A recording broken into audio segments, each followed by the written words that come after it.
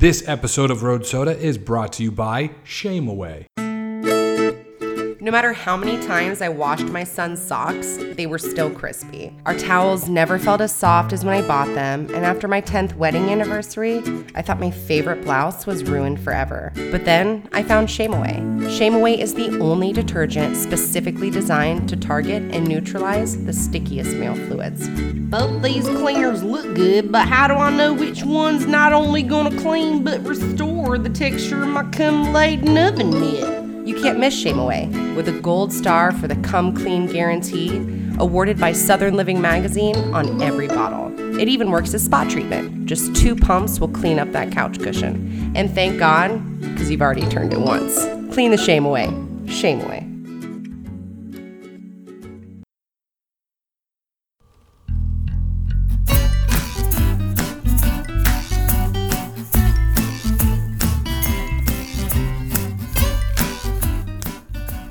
Hello and thank you for cracking another Road Soda. Still number 1 in Qatar. On this episode, Ariana Grande turns down that bitch Carole Baskin. We have a real-life working lawyer with clients who are affected by the scandal that was this week's Millennial Book Club, How to Fix a Drug Scandal. What it was actually based on. We have a lawyer calling in. And our favorite segment is back, the Craigslist Chronicles. Thank you for being here. I'm Isaiah Cooper. With me is Greg McGinnis. Welcome.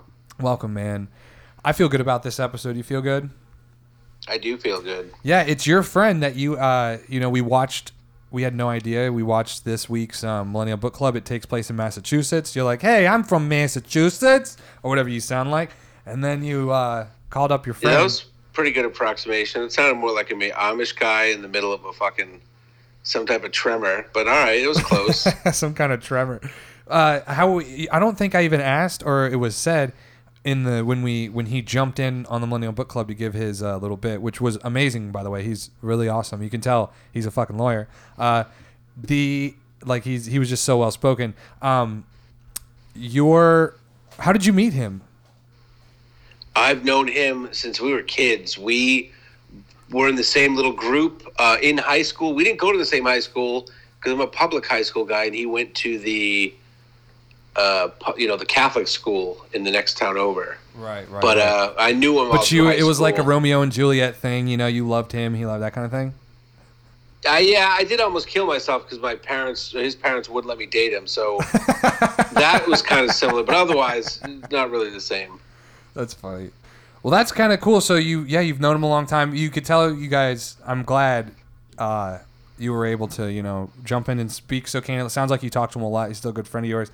And I hope, anytime we have any kind of lawyer stuff, we need to settle something. Even if it's a dispute between the two of us, we'll call him up. We'll use him as some kind of mediator. We should do that. I would like to make him the official legal counsel of Road Soda, I think. Yeah, he's earned it. He's definitely earned it. And his name is, or is it just going to leave it at Darren? He's working. We want to keep it that way. So thank you, everybody, for joining.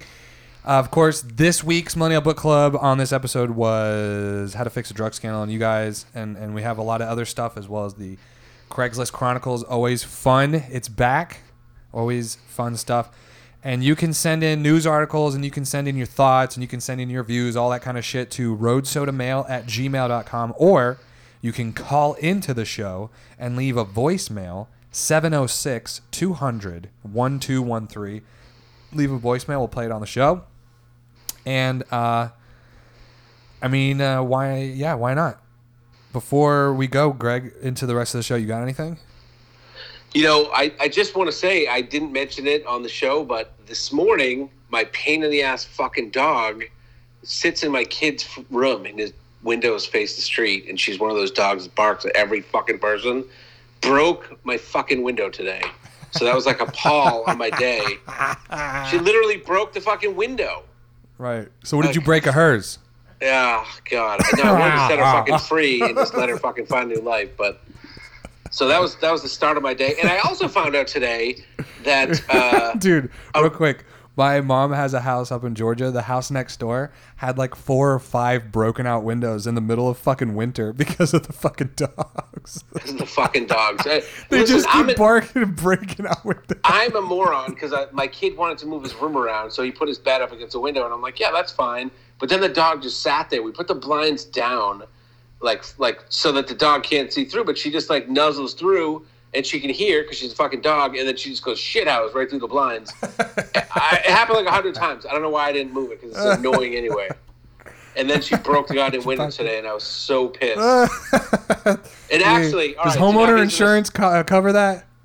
Is it? No. It's fucking homeowner's fucking wallet covers that. And it's going to be, I got a fucking bag over until Monday. But all right, so here's a little bit more of an aside. Okay. At the time that it happened, I was sitting in my living room playing a game of Madden. My little guy is wicked into Madden, so like we're kind of bonding on that. So he's got me sucked into it. And so at the time this happened, I was sitting listening to one of our old episodes and playing a game of Madden, but like against some little fucking dude from across the country or whatever. And we mentioned Madden? What's that? Do we mention Madden in the episode? Do we mention Madden? No, I thought there was going to be a cool synchronicity. Continue. I'm sorry. No, I'm sorry. This is like real thing. So we're actually playing. I'm playing Madden against like this little kid. So I just can't like pause it. You know, like I have to either give up to this little fuck or go see what's going on. And I'm like, it's only going to piss me off. I can kind of hear. I didn't even take the headphones off. I was like, this is going to piss me off. And so I waited like 30 minutes, and I was like, see how calm and cool Dad was when the fucking window got broken. But then cleaning it up, I totally was an incorrigible fucking asshole, like always. Oh. So anyway, that was how my day started. But I learned, and this is a podcast I brought up on the show before. You remember Put Your Hands Together? Yes. Is a podcast that was put out by a married couple, 2 women, Cameron Esposito and Rhea Butcher, and it was on for like 6 years. I liked it because it was a podcast that was just like a live open mic show in LA, but it wasn't like a regular open mic. It had drop-ins from like big people all the time, and there was some really funny people on it. Like working comedians used this as an open mic, and it fucking stopped. It stopped in August of 2019. I just happened to listen tonight, and I was like, oh fuck, that's the last one. And they made a big deal about it. It was like officially the last one because Cam and Rhea broke up. I guess they were married. They were like women that were married. Too much, man. Their worlds were colliding. They were married. Yeah, they were working together. Yeah. Yeah, that's I went on Reddit real quick before we started recording to try and see what happened, and I didn't get the exact answer, but I think they broke up, and they broke up like a year before that. Damn. And they just said, even though this is helping our careers and shit, we just fuck you, I hate you, bitch. Yeah, it's too much. Or whatever. Yeah, but it was a great show. Went on for like 6 years, and I definitely still suggest after you've exhausted the entire Road Soda catalog, and when you run out of stuff and you can't entertain yourself anymore, go listen to some Put Your Hands Together, because there's just some great shit on there that's just small comedians that you won't hear everywhere. That's great. It's always good to expose yourself to that stuff because everyone sees like the finest refined comedy. Expose yourself to somebody kind of beginning. It'll really put it all into perspective for you. Not at a schoolyard. I just want to make sure you don't take that out of context. Do not expose yourself at the schoolyard to someone starting in the beginning. Yes, no, that is much different. Okay, guys, thanks for, that's it. How about let's go to the rest of the show? But how about this? How about another word from our sponsors? This episode of Road Soda is brought to you by Guns, Armadillo Jerky, and more. Guns, Armadillo Jerky, and more. No money? No problem. We'll finance. No license? No problem. We know all the loopholes. Felon? Keep it moving, buddy. Just kidding. What if you need a gun for an emergency? Say someone might be robbing in your house right now. With our retroactive purchasing program, you have waited 3 days no matter what. Don't forget to grab our in-house Armadillo Jerky, 100% free range and organic. We follow strictly all the health and sanitary standards and all FDA guidelines met and exceed for considering our Armadillo Jerky organic. And I challenge anybody to prove otherwise. Ain't no loopholes in that shit. Guns, armadillo jerky, and more. Come on down and find out what the more is.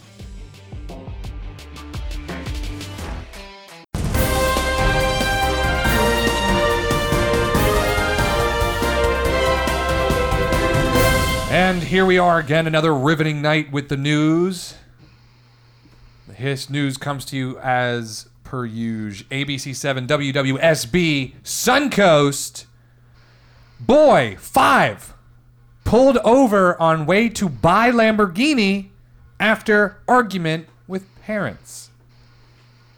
He was just out there doing some hood rat stuff with his friends, man. Did you ever see that? You ever see that video of that little kid that stole his grandma's car and like wrecked it, and the cop was talking to him? And they were like interviewing him. They're like, "You understand you did something bad?" And he's like, "Yeah, I guess." I remember that kid. You know Yeah. that kid? This kid's this kid's even younger.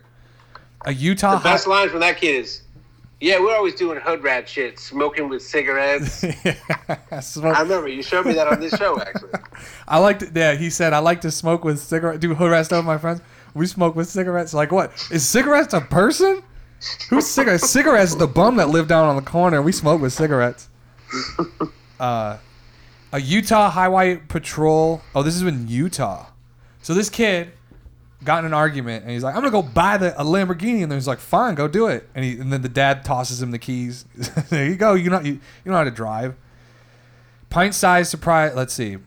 A Utah Highway Patrol trooper got a pint-sized surprise when he pulled over a 5-year-old who was swerving so badly he thought the driver needed medical attention. That kid's 5. I was like 5 years old. The kid was driving a Lamborghini. They had to blur out his face. That's a pretty big 5-year-old dude. Dude, that is actually pretty impressive that a 5-year-old kid could even touch the pedals, even fucking around. Yeah, you guys can click on this link that's in the show notes, and you can take a look. I think there's a video that goes along with this one, too. Trooper Rick Morgan said the boy did not respond to his lights. Like, the kid didn't even know what cop lights meant. But pulled over when he hit his siren on the Interstate 15. And I approached the vehicle and was expecting somebody who needed an ambulance and paramedics. And when he got to the window, and he said pretty clearly, it was a very underage driver who was behind the wheel. I saw somewhere the kid only had $3 in his wallet. And he's like, "I'm going to go buy a Lamborghini." How the hell was he in a Lamborghini? I don't think he was in a Lamborghini. He was on his way to buy one. In what car? His parents' car? I guess. Yeah, it doesn't say what kind of car he was driving. I'm trying to scan it because it just says vehicle. Pulled somebody over. Yeah. I gotta say, ABC7, that's some bad reporting. That you don't tell me what type of car the kid that's 5 is driving. Yeah, what kind of car? You tell me he tells the cops he wants a Lamborghini. The car, the 5-year-old's first choice, a Toyota Corolla. Number 1 choice for 5-year-olds all over the country. I'm impressed the kid could drive at 5. That's Yeah, me pretty too. good. Well, apparently he couldn't, Greg, because he got pulled over by the cops. Well, you got to get a little far from the house if you're going to You get pulled gotta over get by a out of the state trooper. driveway. When asked, Morgan said the boy told him he was going to his sister's house in California. The boy told another trooper that he wanted to buy a Lamborghini when he got there, and then flashed open his wallet, showing his cash to purchase his dream car. $3. Dude. Whoever wrote this is like, oh, fucking great. It says a sibling was supposed to be watching him while his parents were away. That dude is fucked. That guy is fucked. Yes. Or the girl. real thing is this dude is fucked. Okay. Next article is just I've been hearing a lot about this actually. I've heard a number of people say this, but I haven't heard anybody they just say it in passing and then they don't discuss it. And it says, "What do your bizarre pandemic dreams mean?" Notre Dame researcher weighs in. So, have you been hearing anything about people having dreams about this shit? Like pandemic-oriented stuff? Yeah, so I've heard people mention on a couple different podcasts, I'm having these dreams about, what's going on. And then, of course, I saw this article. But, so yeah, I haven't personally had any dreams about this shit at all. Have you? So, do you normally dream? Yeah. You do. And I your do. dreams have not been changed by this pandemic. But you're not really you're way outside of the group that's like affected by it, and you said more than once it hasn't really affected much of your day to day. Yeah. So that doesn't make sense. Outside of just working from home now, which I think probably wouldn't have happened. I would have kind of working at a different building. But like outside of just working from home, that's like the biggest change. Other than that, it's like stuff's pretty the same, you know. But I mean, people I guess are having dreams, and it's like really fucking people up. Your dreams are trying to tell you something, or at least they might be trying to help you out. This is what researchers believe about reports that people around the world are having bizarre dreams. Sleep researchers say stress and anxiety are to blame. So I guess people are just so fucking wound up about this shit, they're having nightmares, man.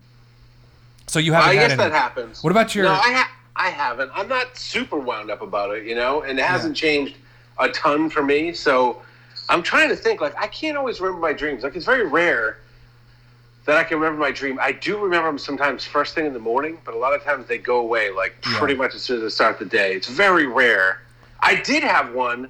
It's funny that you say that, though, because I remember talking to one of my biggest clients when we talked about dreams, and I said, yeah, I did have this freaking dream, and it was a really weird one, and it actually involved... Are you ready for this? Yeah. I don't know if this is pandemic-related at all, but this was the dream. I'm at a property that I swear to God, I just emailed this not even a week ago to one of my clients. And I remember this dream all day. I emailed it to her at like 4:30 that day, and I'm like, I had this dream this morning because she wanted to talk about dreams. I was like, shit. So I'm at this property looking with a realtor. We had looked at it like months ago, and we decided we weren't going to buy this place. We're staying put. But we looked at this house, and there was no water at this place. But in the dream, I'm at this place that we had clearly looked at. Me and my wife and my kids are just kind of walking around, just walking around on this property. And then the realtors that we had talked to, they showed up, and they were like, oh, hey, you guys are here looking at it? We were like, yeah, we're just looking at it. You know, and they said, well, we have to fix something for the owners. So just, whatever you guys, just keep looking around. That's fine. As I'm walking around, I look down on the ground. There's like a little water thing that comes into the property, and I look down and I see this brick. It's like a plastic brick, and it literally said on it in my dream, I swear to God, property of what the hell's that guy's name? It was property of that big drug lord from that show that we watched like months ago, the big guy who owned the island from the Fire Festival. He's like a huge drug lord. Yeah, not Pablo Escobar. Pablo Escobar, really? It said on it, literally, property Pablo Escobar, this thing. And I went, holy shit, this thing just like floated up on the... And I was close enough to the realtors that they saw me, like the commotion of like me seeing it, pulling out. They came over like, what's that? I opened it up. I go, holy shit, this is like a lot of money. I open it up, and it's just like a big stack of money. Right. And I'm flipping through. It's all denomination. I'm like, holy shit. And I'm just looking at them like, holy shit, we found a bunch of money here. And I'm thinking to myself in the dream, like, should I just split this with these people, or like, should I keep this? I'm just trying to think out like what to do with it. Right. And then I go, I think in my mind at that point, I'm like, I think I'm just gonna like talk to the realtors and say, hey, let's just fucking split this shit up. I'll take 6 inches of it. You take 6 inches of it, and we just let's just all fucking go home for the day. At that point, that's how you measure that money. Or whatever it was. Yeah, it was just like a big ass stack of money. So then I go, but you know what? I gotta go talk to my wife real quick. As I start walking my wife, who was not that far away, but she was not quite direct line of sight, I walk over this little stream, and I'm walking, and now I see 2 more of these bricks that have like kind of washed up in these little, it wasn't mangroves, but it was like that type of plant that kind of sticks out over the water, so it just catches shit, just right there. And I see 2 more of them. And now my anxiety actually kicks in. I'm like, oh, fuck. Like, this isn't like one random thing from fucking 20 years ago. This is like something's happening here. You know what I mean? Like, money is coming into this spot. Right. And now I'm like, oh, God, I'm not just going to keep $19,000 or whatever the fuck it was. This is like, now I was like, shit, I should just put this down and get the fuck out of here. Then I started thinking, are the realtors actually here to like fucking make this drop? And now like I'm marked for death already. I was super fucking anxious about it. And I remember waking up in the morning being like, oh, I'm relieved that didn't actually fucking happen. Because you know what? At first, it was like a really good dream. You know, you found a bunch of money. You're like, fuck yeah. And then, and then it turned into like a nightmare. That's crazy because I've had dreams where I found money before, and they're always it's depressing. You know, you wake up and you're like, that sucks. I had a shit ton of money in that dream. But yeah, there was two things. There was one I was thinking about, like I was relieved that I wasn't actually in this conundrum. But the other thing I was like, dude, you totally suck. Like, you got to be quicker on your feet. Like, you should have figured out a way to solve this. Where like you bury the money and you just watch the realtors or some, And I was like, you didn't have anything like that going. That's literally what I was laying in my bed like for 10 minutes. You stupid motherfucker!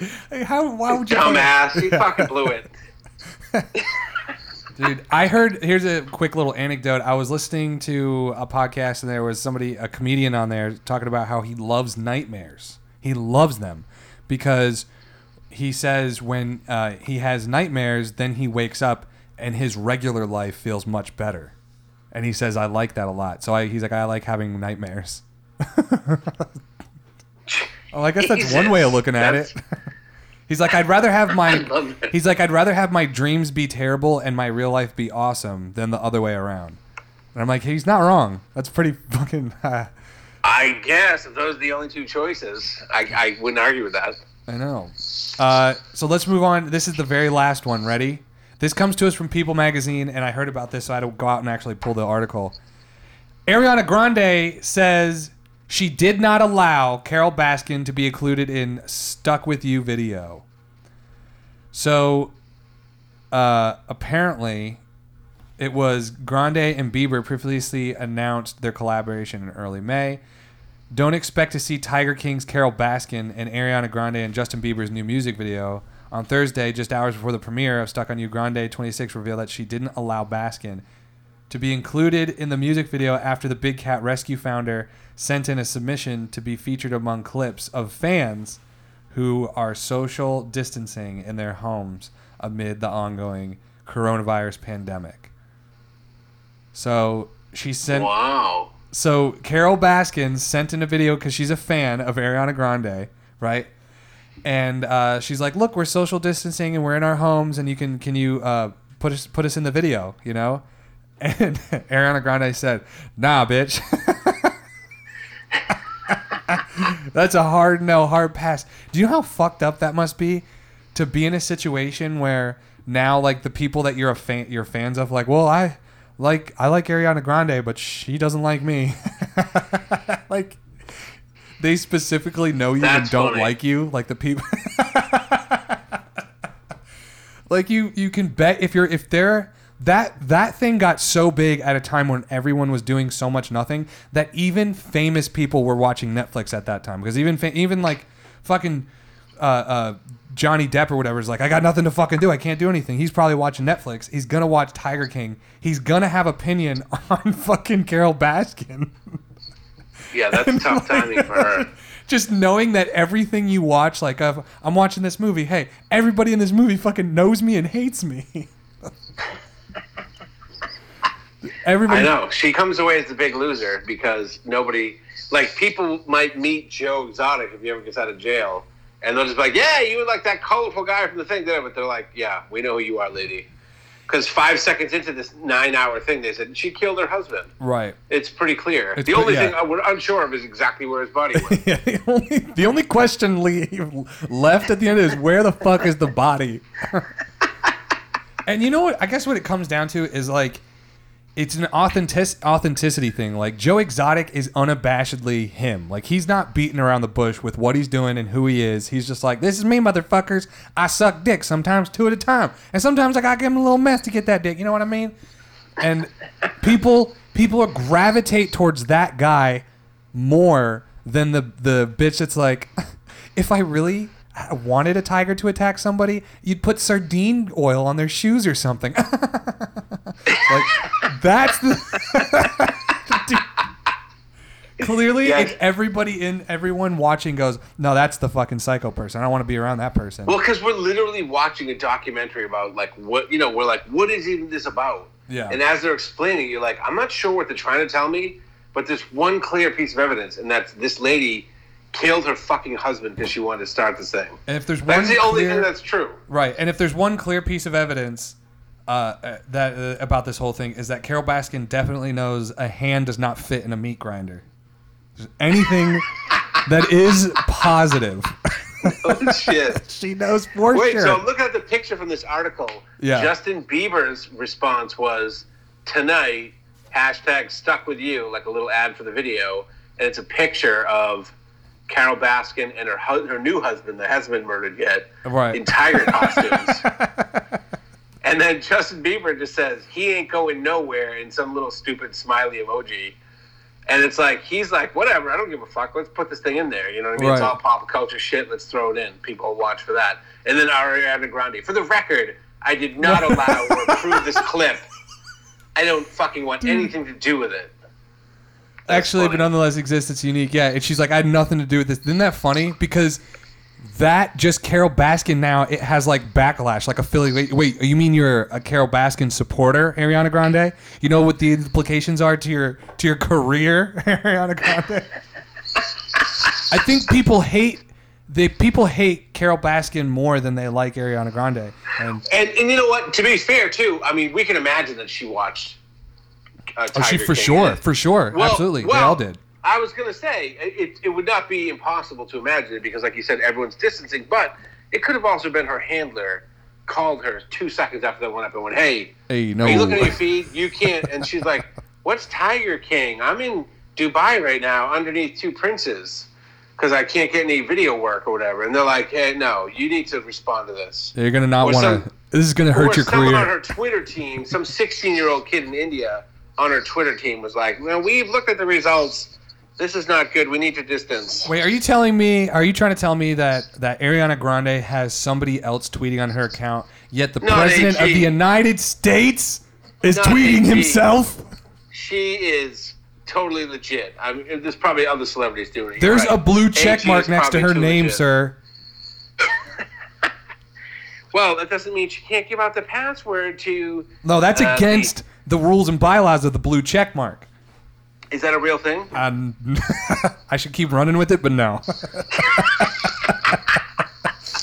All right. Anyway, that's the news. I thought that was good news. Wrap it up, tie it up. I did 100% try to look up more about the guy that threw his cat, the California commissioner. Nothing else since this happened. So we assume his life is ruined or he's dead or whatever, because after that he just drank himself into oblivion and... Well, maybe Carol Baskin got word of what he did to that damn cat. That's right. And, we ain't going to hear nothing from him no Nope, more. not gonna hear nothing. And he also sent his cat over to Luca Magnotta. He said, "Hey, do something with this." It's a good threat. Now, after watching Don't Fuck with Cats, you can use that threat against your pet. You better watch out, or I'll call up Luca. Huh? How about I have Luca Magnotta babysit you? See what happens. Nice. Cilicolin is the #1 doctor-recommended stool coagulant. Polymers invented by the world-renowned Dr. Koshi Kolanapi bind the matter in your large intestines so that your movements require virtually no cleanup. Originally developed to treat anal seepage, Cilicolin is for anyone who desires spotless underwear and a streak-free toilet bowl. Side effects may include acute anal seepage, upset stomach, bunions, spina bifida, night terrors, night sweats, terror sweats, and a loss of sexual identity. If you are experiencing more than 5 seizures a day, stop use immediately. Leave toilet paper behind. Ask your doctor if Cilicolin is right for you. Cilicolin, a Popco brand. It is time. Enough time has passed where I want to bring back. Was one of my personal favorite sort of things. It's just the Craigslist Chronicles. Whether we are posting on Craigslist to get somebody who has like an interesting story, somebody like a phone sex operator. You remember her? Summer XXX.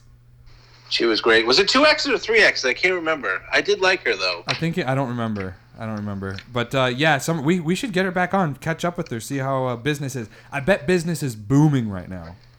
That would actually be an this is a big interesting jerk off angle. economy.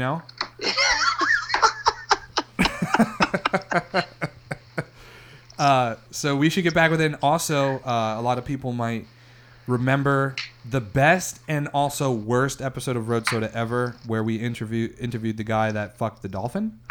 The dolphin fucker. The dolphin fucker. It was the best because he fucked a dolphin and it's really crazy and cool.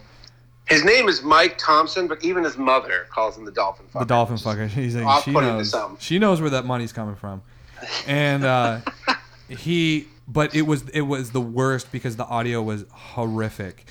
And even he called and he left a message on the phones on the podcast's phone inbox like the next episode, and I played it and he's like, there was the best interview I've ever done. It was very thought provoking. You asked a lot of great questions, but I have to tell you, the audio was absolutely awful. Well, I remember you and I had a conversation prior where you were like, this guy wants to be with his dolphin partner, but I think the equipment might be damaged in the water. And I said, I agree with you there. And you said, my journalistic instincts say, get into the water. Get in the water. I want him. And, it affected the audio quality, obviously. I think now that we look back. I came out with the experience, and I try to stick to the Hunter S. Thompson kind of thing. You got to dive in. But so it always makes for something fun, right? Or we also made a couple of posts, and people would call in and they'd leave messages. For one, we were looking for a bodyguard. We were a group of girls, and we wanted to go out and have a nice night out. And so people were calling in and leaving messages to say that they were interested in the bodyguard work. That was a lot of fun. So Craigslist is a fun. Craigslist. I did not hear that one. I gotta listen there was that. We did a couple different ones. I can't remember one. One was I can't remember, dude. We got some really interesting people leaving messages. But the thing is with those, you have to say something that makes them want to call and leave a message. Something like, call and leave a message, please don't text, and I'll call you back. Like something like that. Like there's a reason to it or something. And then you get people calling in and actually leaving messages. And then we did another one where we said we were a psychic. The other one was, I've got a secret power that I acquired because I was in a bad car accident. I almost died. And now I can, I just have this gift, and I don't want any money for this gift because it's a gift, but I will give you free psychic readings. You just have to call and leave a message. Please don't text because I have to hear your voice, right? That was part of it. And you left that? Yeah, I did that. That's and I posted great. that up. I posted that up in New York City, and on the New York City Craigslist, and I got a lot of calls from people like, is he cheating on me? It was a lot of love stuff. It was just that really kind of a lot of people wanted to know if they're the ones. And then there was also a lot of dudes that were just calling and hitting, because I also posted it with a picture of like a hot looking psychic, like, because you could post a picture with your ad, and that reeled in a lot of guys being like, I'm really into threesomes, and I just want to know. There's this one guy. He's like, I'm into threesomes. I just want to know if it's the right time to tell my girlfriend that I'm into threesomes. Good question. Anyway, that was fun. So what I did was I went back to just the bread and butter, and I want to look for somebody to interview. And so I posted, all it says is, what is your story? And then it says, if you have a good story, if your life isn't whatever it is, like a life story, please, I'd love to interview you for the podcast. So email me. And so people generally email and they'll give like a little synopsis of the story, and then I'll be like, yeah, let's fucking talk. But dude, I posted that in Savannah, Georgia. I just thought Savannah is kind of a weird place, right? So you might get some weird, interesting things. And then I posted another one that is basically the same thing, but it's changed a little bit, and it says, tell your strange story, like what like a paranormal kind of thing. Like you have a strange, weird, offbeat story. And I posted that one in Seattle, Washington. I've read a couple of the emails, but every single one so far has been somebody being like, boy, do I have a story for you. Send me your number and I'll call you. And that's it. Dude. And that's it. So together, I have not read any of these, and there's maybe 10, 15. Let's quickly, we can tell what they are pretty quickly. If there's a lot of words, it's probably something good. And if there's not, then it's not. So let's go through these together. This one just says, hell, I believe I have an interesting story I would like to share with you. I like that. That one's kind of modest. A lot of people think their lives and their very mundane kind of stories are really exciting and like, my life should be a movie, you know? I find that we a lot get pretty wild out here. Yeah, down at the Teledex factory. So let me just try and give you one of the more tame ones. Yeah, where do I start, you know? I had something strange happen. Haley, that's all that one says. And then here we go. This one, what is your story? I'd like to have more info, please. Everyone's being super cautious. They're like, how about you tell us a little more? How about I told you everything I need to know? What kind of strange story? Does it matter? Dude, does anybody...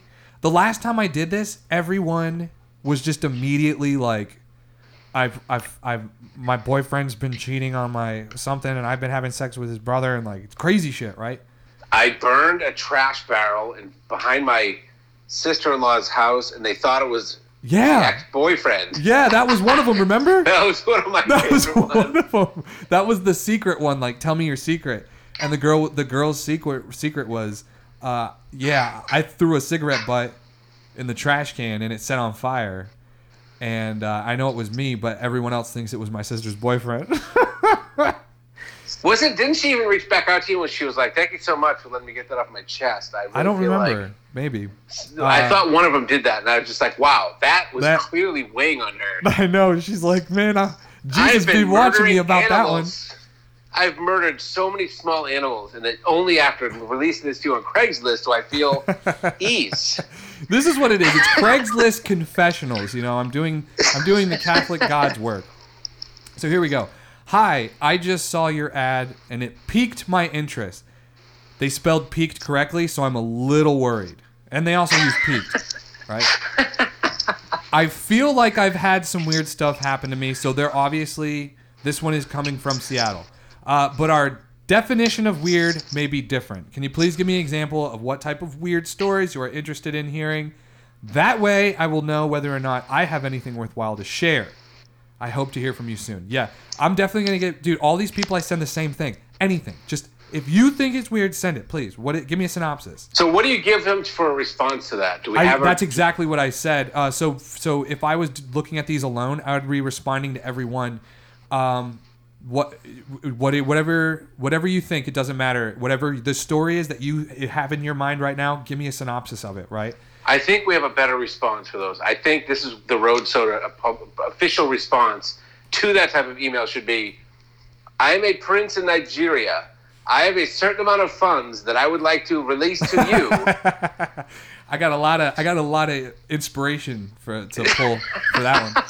A lot of templates. All right, so here's one. Ready? This one says, it just says TomTom. I don't know. It must be the guy's name, or maybe it's the little GPS service. It says, was born in 1975. Did some blow and drank a little Mickey's. Worked a little. Chased girls when they still had hair down there. That's it. That's the whole email. What is your story? Dude, this guy, that's his story. He did it. That's his whole story. He sounds like a real rascal, that one. I've been waiting to tell my life story. Ready? Well, I was born in 1975, and then did a little blow, drank a little Mickey's, and I worked a little bit too. And when I was fucking around, those girls still had pubes. End of story. That's a guy talking in his office. No, he's the desk guy at a Radio Shack, and they're like, hey, I would like to buy this walkie-talkie thing. And he goes, hold on one second. I'm responding to a Craigslist ad. Hey, born in 75, little blow. They had bam. All right, now they know what's going on. Hey, now what are you asking me about, buddy? Because I did a little blow, born in 75. And you got the transistor part. That's going to be boom, boom, boom, bang. Gold chains pointing. Oh, fuck yeah. So that you're right. I like that kind of guy. And that's probably I was clicking through the emails, sir, and I think wait. That guy gave me a visual. Yeah. That guy gave me a visual. The Uncle Rico for Napoleon Dynamite. That's Uncle Rico that responded. So I think that's probably exactly who that is. That was Uncle Rico. There's the inspiration for the character. He gets up and he throws a steak at someone. He goes, you want to see something else? I can't just respond to Craigslist. Check this shit Bam, out. Steak in the face. All right, so I clicked through a couple emails real quick, all the same shit. Like, oh, I've got a story for you, and now I've got to what we're looking for. Okay, this is a pretty large brick of text that I'm staring at, and this is the kind of people. This is what I'm looking for. Ready? Hi, my name is blank, and my strange story is still happening to me with no end in the foreseeable future, I fear. So let's head back in time around 3 years ago. I've just turned 30. I love working at my job bartending at a badass dive metal concert venue. I am sure happy clearing the... I'm sorry, I love that. Go ahead. So That's a far, very off to a good Seattle start. thing. Soft, yes. Oh, so you've already... Oh, you pinned this one down. I am super happy clearing the 6-month marker with a new boyfriend. Life is good. The one day I noticed the strangest little mark on my arm. Oh, dude, I already know what this is. Alien abduction. All right, let's go. I'm calling it right now. I'm calling alien abduction right now. Put your money on it. Here we go. The one day I noticed the strange little mark on my arm. A few days later, same pattern appears on my hand, on my side. This mark, which I best can describe it as maybe a rash, starts popping up everywhere. I can clearly see them. In fact, I can't do anything but see them. But everyone I try showing this to says they don't see anything. Uh-oh. What a twist. Well, this rash, she puts in quotations, develops into the monster it is today with a variety of symptoms. This would be the strange part. Keep in mind, I have been to many doctors only to be told it was all in my head. All my friends and family agree that they don't know what's happening to me, but they all agree it can't actually physically be happening. So basically, this has left me unable to work constantly, at odds with my boyfriend I was once so happy to be with, betrayed by my family and isolating from my friends. Okay, so imagine most of these ridiculous symptoms happening to me literally. Dude, she has Magellan's. She's got Magellan's. Okay, are you in front of your computer right now? Yes. Can you Google Magellan's? Is that when you have other people's symptoms? No, Magellan's is what is like this crazy disease, and I kind of saw the word ahead a little bit here. Ready? Okay, so imagine most of these ridiculous symptoms happening to me literally nonstop, every second, every day. It's maddening. Those rashes, turns out, are comprised of clusters of 5 to 10 little brown dots with fibers weaved into my skin, and what feels like strings attached to each dot. These strings are wrapped all around me. Sometimes they become so tight I can't breathe. This happens every single part of my body, including my teeth, my eyes, my throat. I have tried everything to try to cut these things off of me. Whatever this material is, it is invisible and strong, even heat resistant. I've not found a chemical that can even loosen them. Oh man, dude, there's a lot. Jesus. Dude, this is pretty heavy. What do you think this is? Well, you said Morgellons. Did you look it up? I'm looking it up right now, and it sounds like Does it kind of sound like Morgellons? What do you think it is? Morgellons? I think I've heard people say it Morgellons. I think you're right. Morgellons disease is a delusional disorder that leads to the belief that one has parasites or foreign material moving in or coming out of the skin. Morgellons disease is a little-known disorder that is often associated with nonspecific skin, nerve, and psychiatric symptoms. Some refer to it as a fiber disease. People with this disorder seem to be likely to develop low thyroid functioning, which is also hypothyroidism. Yes. Caucasian females this is from medicinenet.com. Caucasian females from about It's 35... a white bitch disease. It's a Karen disease, God damn it. It's even more specific than Karen. Hold on, ready for this? Caucasian females from about 35 to 50 years old tend to develop this uncommon condition more than other groups, and Texas and California Karens seem to have a higher incidence of this condition than other U.S. states. Wow. And you know what I've heard? There's, I can't remember, I heard it somewhere that there's a pretty strong link between Morgellons and Lyme disease. Chronic Lyme disease, yes. Yeah, it says that right here, actually. There are reports of Morgellons disease in patients with Lyme disease. Now, Lyme disease, I'm not sure.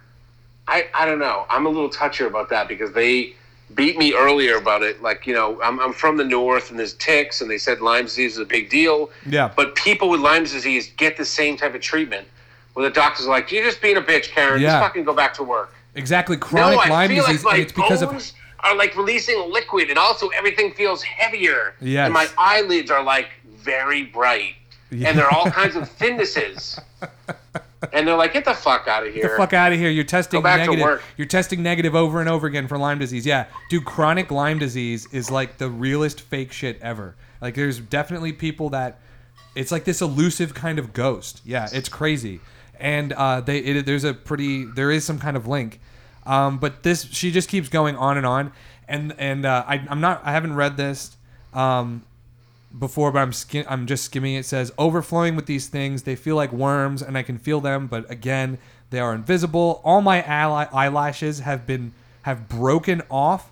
My skin seems to be like sealed shut in little creases all over, leaving my body morphed into strange Wait a shapes. minute. Her skin is sealed shut? Now that is a serious symptom. Doc! Is a serious. Yeah, but everyone that looks at her is like, you're fine. And say, when your eyelashes are breaking off, are they also shooting off? Because that could be a different condition. If they're shooting off, that's serious. My teeth went from 2 cavities to 4.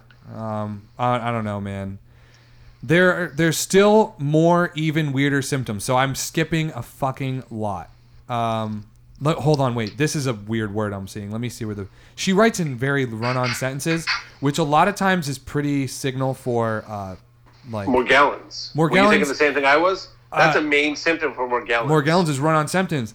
It's mental illness, bro. People who are like schizophrenic and shit, and they start running. I was at the Morgellons psychiatric conference. Yeah. It's just me and other doctors that are on it. Yeah. And we have a line that we laugh about. We go, run-on sentences and cavities, right? Then we high-five. It's like, then we high-five. We know how to spot this shit.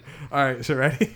All right, so I just want to see where this goes. I finally noticed what most people would probably brush off to be a ball of rolled up hair as somehow related to this whole thing. They are everywhere, and when looking at them at certain angles, you swear they are looking at you, but they don't move. My hair smells like nothing if lit on fire. My skin is weaved and webbing with black fibers like that break when touched, and the tension from the breaking flings sharp, invisible shards of glass all over my room. All over my roommate claimed to see a hooked jaw bug in a cut on her leg shortly after. A hooked jaw bug. What the fuck is that? After I washed off a cut. Yeah, that's what I'm like stopping on. You right? need to get the digits because she sounds like working in a shithole metal bartender? bar, whatever the fuck that is. That's a fucking plus. Dude, this fucking crazy shit sounds like a fucking steal. Yeah, this girl's crazy. Hopefully, this boyfriend. She fucks crazy. That's what this is. Girl like this knows how to do something crazy. Anyway. All right. Holy shit. We have a few more emails here. I don't know if there's anything good in them. It's going to be kind of hard to get something like that. And you know what I think we should do? I really think we should call her up and have her on the show. That's what I think. Holy shit. I think you should tell her that we would call her, but it sounds like telephone vibrations would not be good. I don't think it's going to be good for your condition. Oh, let's see. What kind of stories you look for? That's that one. I'm just going to be clicking through them and seeing what I got here. Again, dude, everyone's asking. Everyone's like timid, like, what kind of stories? Man, I said anything. Just, is anything else you can tell me about what you're looking for? If not, it's okay. I may have weird stories, just kind of wondering. Man, you know what I mean. You have a story in mind. That's the story I'm talking about. Like, just fucking send it. People, what's going on? It's the internet. Oh, I know what stories he's talking about, man. Hey, listen, man, I'm from the 70s. I had a Camaro, and I used to score all over the place, man. I know the type of shit you're looking for. High five. High five. That's right. He knows. Here's another one. We got another one with some a nice brick of text. Are you ready? Now these have only been running. These ads have only been running since Friday, since yesterday. So wait. These are all Seattle's, or no. are there any There's Savannahs I mean, peppered in? that big long one was a Seattle, so it was a strange story. Yeah, this next one I'm like. Wait a minute. She was a bartender. Yeah. At a metal band bar, and that wasn't in Savannah. Are you sure? Nah. That was in Seattle. I'm pretty sure, Greg. So yeah, this one is also, and this is the fun part. So we go through, we read some of these, but eventually, once this is running long enough, we're gonna get somebody to write in, and they're gonna be like, "I'm a phone sex operator. You want to talk?" And I'm gonna go, "Yeah, we're gonna fucking give you a call because that's crazy, right? Or not crazy, but it's good, like radio hour shit, you know?" Okay, here we go. Here's another one. There's a picture. This is the first line. It's almost like it starts mid-sentence because it's not even capitalized. There's a picture of the apocryphal god, and then in quotation, a woman Gorgo, defeating the devil that spans the entire West Coast. You can see her from satellite, a giant mermaid. The 6-pointed star on her forehead means she is God Most High, the Queen of Heaven. That's Ael, which is A-E-L. And then he puts in quotations, God. Defeating Samuel, God's venom or poison or blindness. He was transformed into the angel of death, and after that, he became a worm or a being of negation. All this works after there were for good while ever scheming ill. The universe was conceived by both Ale and Samuel, Mother Earth and Father Sky. All the Israelite gods were Gorgons, which means they were giants and they had big teeth. And they were mermaids or fish people. There's another story from the Dogon tribe too. Okay. That they were told by fish people that a giant merwoman created the universe and defeated the devil. They say they've known the orbit of Sirius B since before Galileo knew about heliocentricity. The fish people taught them Sirius B. This is the last sentence, I promise. Taught the Sirius B is a tiny star, but it's extremely dense, firm, and immovable. NASA says the teaspoon of Sirius B weighs 5 tons, which is really dense for a star. That's it. That's what he sent. And, you know, I think it's got a good message, you know? Which is? Maybe people on Craigslist are kind of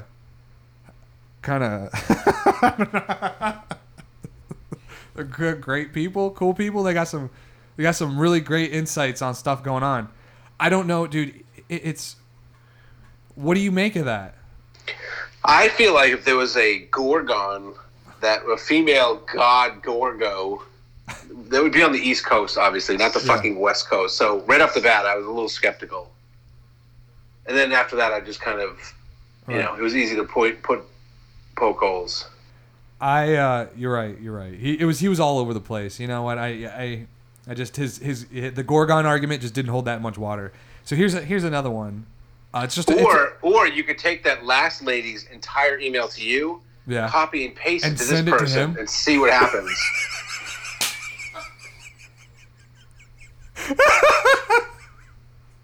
I'm laughing so hard because I'm gonna do that. Let's see what happens. Let's see what fucking happens. What's the worst second?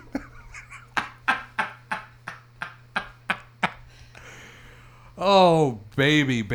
Okay, oh man, you know that as soon as tomorrow morning I'm gonna do that. Dude, that's like first thing on the fucking list. Oh, Greg, are you still there?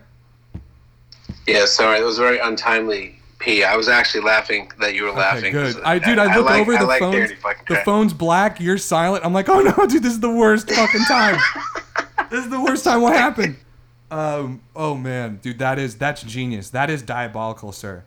That is the kind of evil thinking that we need on this show. All right, are you ready? There's like only a couple more. I'm sure we're not going to get another crazy one, but this one is just like one line. And I didn't read the whole thing, but it looks like it might have something there. I would like to participate. My story takes place about 5 years ago. A little bit about is one time me and my mom went shopping to the dollar store, and this lady claimed she was psychic. Ending turns out she was just cuckoo. Right? All right. Maybe they... All right, we'll get back to you. Yeah, I know we'll get back to you. Don't worry. We're very interested. We'll give you a call. That was another Seattle one. Or was that a Savannah one? Sounds more like a Savannah one. That's the other fun part. No, that was again another Seattle dude. All these are Seattles. All right, so this is the last one. It just says what is the name of your podcast? I will check it out and see its genre. It's hard to expect people to just pitch ideas for you without even knowing what type of content. How about fuck you, Jason Parks? That's that guy's name. Lives in Seattle. I'll put that right out there.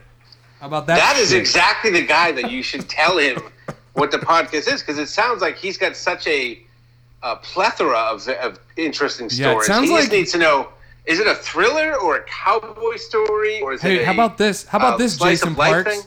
I can't think of a single popular podcast hosted by a guy named Jason Parks, so why don't you go fuck yourself? How about that, a-hole? Tell me, do you have a weird story or not? Do you have a weird story? Keep fucking walking. That's what I want to... I don't need you to subtly and low-key tell me that you have a podcast and that you know how to do it better. Asshole. Bam. Jason. Send. Jason, my podcast is called WTF. My name is Mark Maron. Yes. Take a listen. Let me know what your story is. If old dude, wouldn't that be funny? Take a listen and tell me if you can hang, motherfucker. Dude, I think I can do that. You know why? Because Craigslist keeps your email secret. I don't think it's going to send Road Soda Podcast, or maybe it will. No, if it did, he would have already looked it up. But wait, it happens when you respond. Because he didn't email, he doesn't see my email. He just clicks the little button, it sends it to me. It's got a bunch of gibberish up there. Interesting. I think Craigslist used to, actually, for the first couple of years. The first couple of months. It did let the emails go out, but then after like several hundred murders, they looked into it and said, maybe we should mask them. You know what? How are we going to fix this shit? And like, I don't know, but I don't have any money to do it because it's a free website. People just got to keep dying. Dude, you know what's crazy is the posting is charged by like the population size of like where you're posting, basically. Isn't that crazy? So like, wait, so when I posted in Savannah, I posted the exact same. I go to creative, I go to gigs, and then creative, and I post there, and it was $3. I did that same thing in Seattle, and it's $7 to post, and I think it was $10 in New York City. I didn't even know you had to pay to post. They just started. Craigslist. Yeah, it's been since like the first time I posted it, I didn't have to do it. So it was been since we've started the whole Craigslist thing. So everything you post, you have to pay? Now you have to pay, yeah. Not for everything. There are some things. I think you can. There's certain sections and certain things you can post and you don't have to pay. But if you're posting like, I have I'm looking to hire somebody, yeah, you have to pay. That sounds like a crazy move for Craigslist. Like someone's in there going, listen, should we just fucking shut this thing down? We're like almost completely irrelevant. Another guy went, no, you know what? Fuck that, dude. Let's start charging. And someone went, I like that. Let's go with Bob's idea. I mean, at least there's no ads, and you can still peruse. And if I want to like look at the ad and find something I want and call the guy and go get something, I mean, I don't have to pay anything. It's just you got to add that in. Like when you start posting stuff on Craigslist, you say it's $20 plus $7 for the posting fee, bitch. You pay me $27. But yeah, so that's all we have. Now I'm totally going to respond to Jason Parks with what you said. I'm going to say the Mark Maron thing because that's genius. You're on fire tonight, Mr. McGinnis. Are you gonna wait? So are you gonna like? Do you have like a standard response? You're gonna reply to like a bunch of the people, or the people that would just like, you tell me what you're looking for. Well, here's the other beautiful thing about that. Here's the other beautiful thing. I will respond to every one of those people the same way, and it's just going to be like anything, whatever. Like you obviously email me because you have a story in mind. Tell me that story, right? And I'll send that to everybody, and maybe one or two will respond back.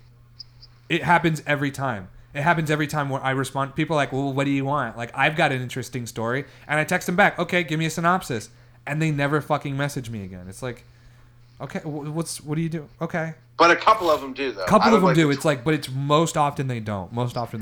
I gotta say, dude, I remember when you first came up with this idea, and I was like, I love this idea. And I think if it's just something that, it's like anything else. You're just going to throw out 1,000 inquiries to get like a couple of nuggets of gold. Yeah. But, I mean, you've already hit a couple of... I mean, the dolphin fucker guy, that's insane. The summer XXX, that was great. That was great. And what you do is you just let it... I think even if we don't get anybody fun to interview out of this, if anything, it's going to be fun week to week to be reading the emails and seeing what we get. Like, that's fun in itself. So no matter what, we've already exceeded whatever it is. We've already had a lot of fun with Morgellons things. That poor girl, dude. She's living in hell. That girl's living in hell. Yeah, that does suck. I mean, we can laugh about it. Whether it's real or not, it's real to her, and she's living in hell. And I feel bad, boy.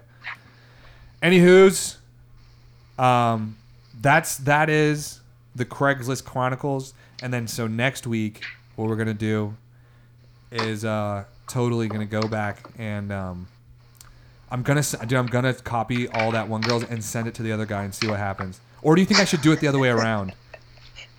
Yeah.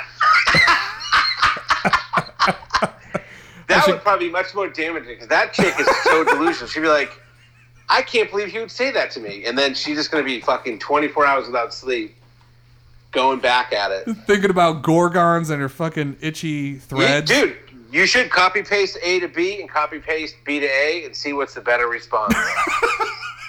Fuck it, baby. Just fucking... Who says we can't just do both, baby? Come on. It's like Craigslist incredible story. You should take the best chunks of these that you get and just put them together, and then everyone that you want to send something to, you just send them a big fucking dump, like both the Gorgon thing and the fucking Morgellons thing. Bam. Dude, what type of stories are you looking for, man? I got all kinds of shit. Savannah's a hotbed. Then you drop that thing on him. Bam. Oh, shit, man. Oh, shit. What the hell I get myself involved with? What the I'm fuck calling is the authorities. The Gorgons? I've been thinking about that. I'm thinking about the Gorgons. I got threads. I'm itchy all of a sudden. I got itchy teeth, man. Sounds like she just needs a little meth. Sounds like she needs...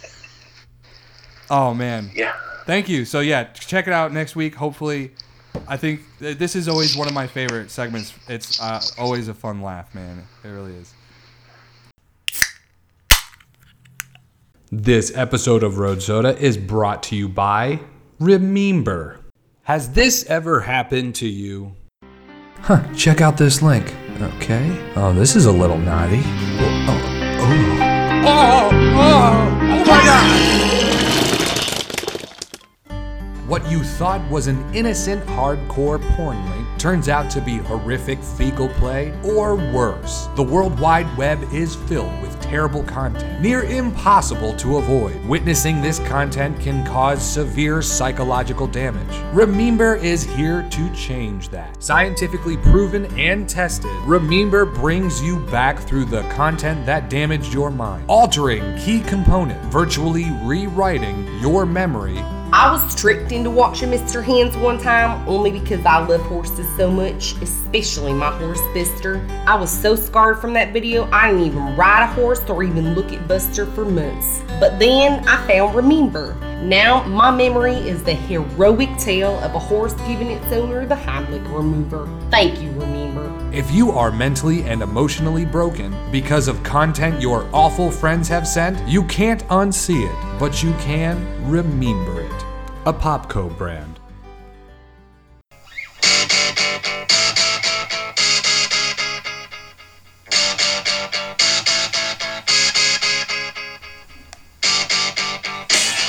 Millennial Book Club. Millennial Book Club. Hello This is Mom's Bologna Charter. And stated in the charter is that bologna must be fried on high for only 5 seconds on both sides, leaving it pink in the middle before putting it on a sandwich with mayonnaise and mustard. Are you familiar with the charter, Greg? That phrase is very traumatic for me. I one time came out to pee late at night, and a strange man in a mustache was getting a beer out of the refrigerator, and he said, "You must be little Greg. I am your mom's bologna charter." And I'm not comfortable with the phrase, so I'm sorry.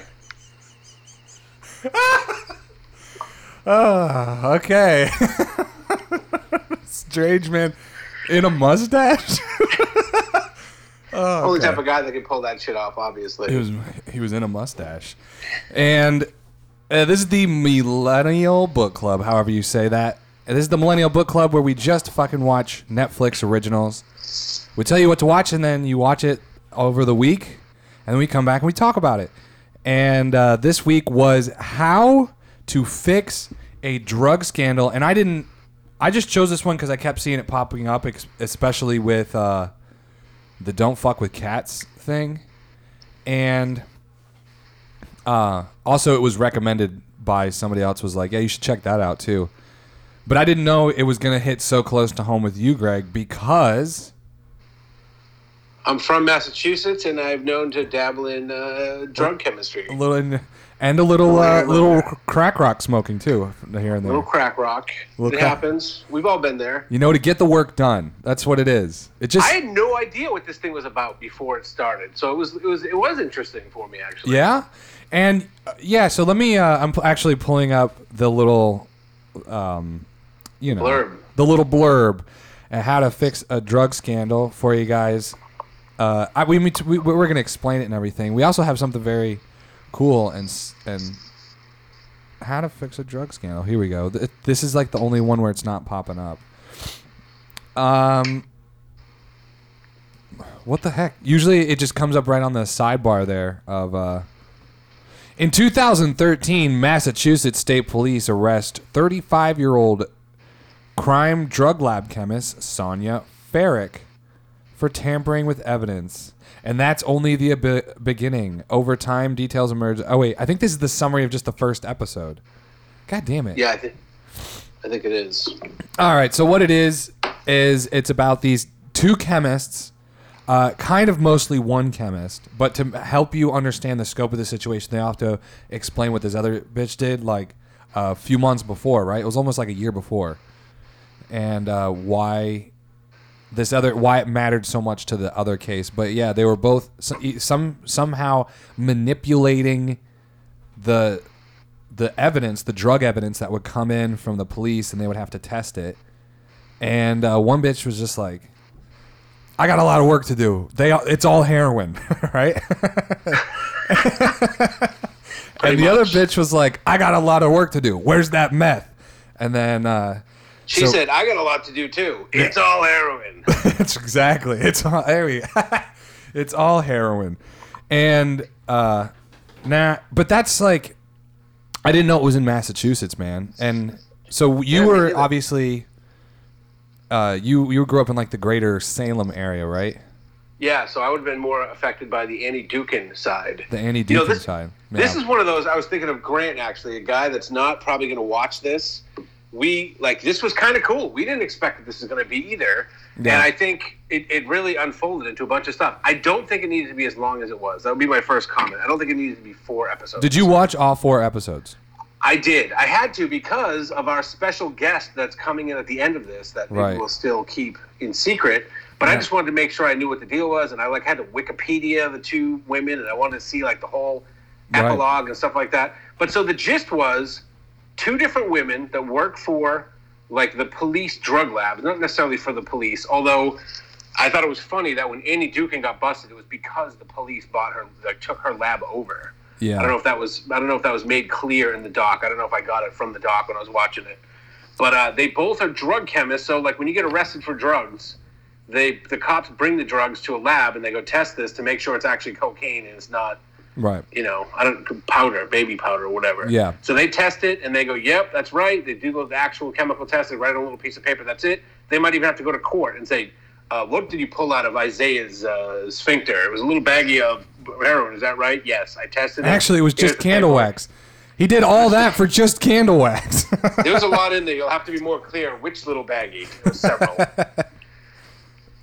And then, so these two women, though, for different reasons, were totally, I would say inept, but, not just straight up inept, but they totally screwed the cases so that it resulted in tons of people that got arrested for drug crimes being set free, which I thought was totally fucked up. Yeah. Like, that was not the best outcome, clearly. Of course, yeah. So with the first one, it makes more sense because there could have totally been people that didn't have those drugs that would have not had gone to prison, because she was just, so that was Annie Dukin. She was, because she just wanted to be like the all-star, so she would take, they called it dry labbing, right?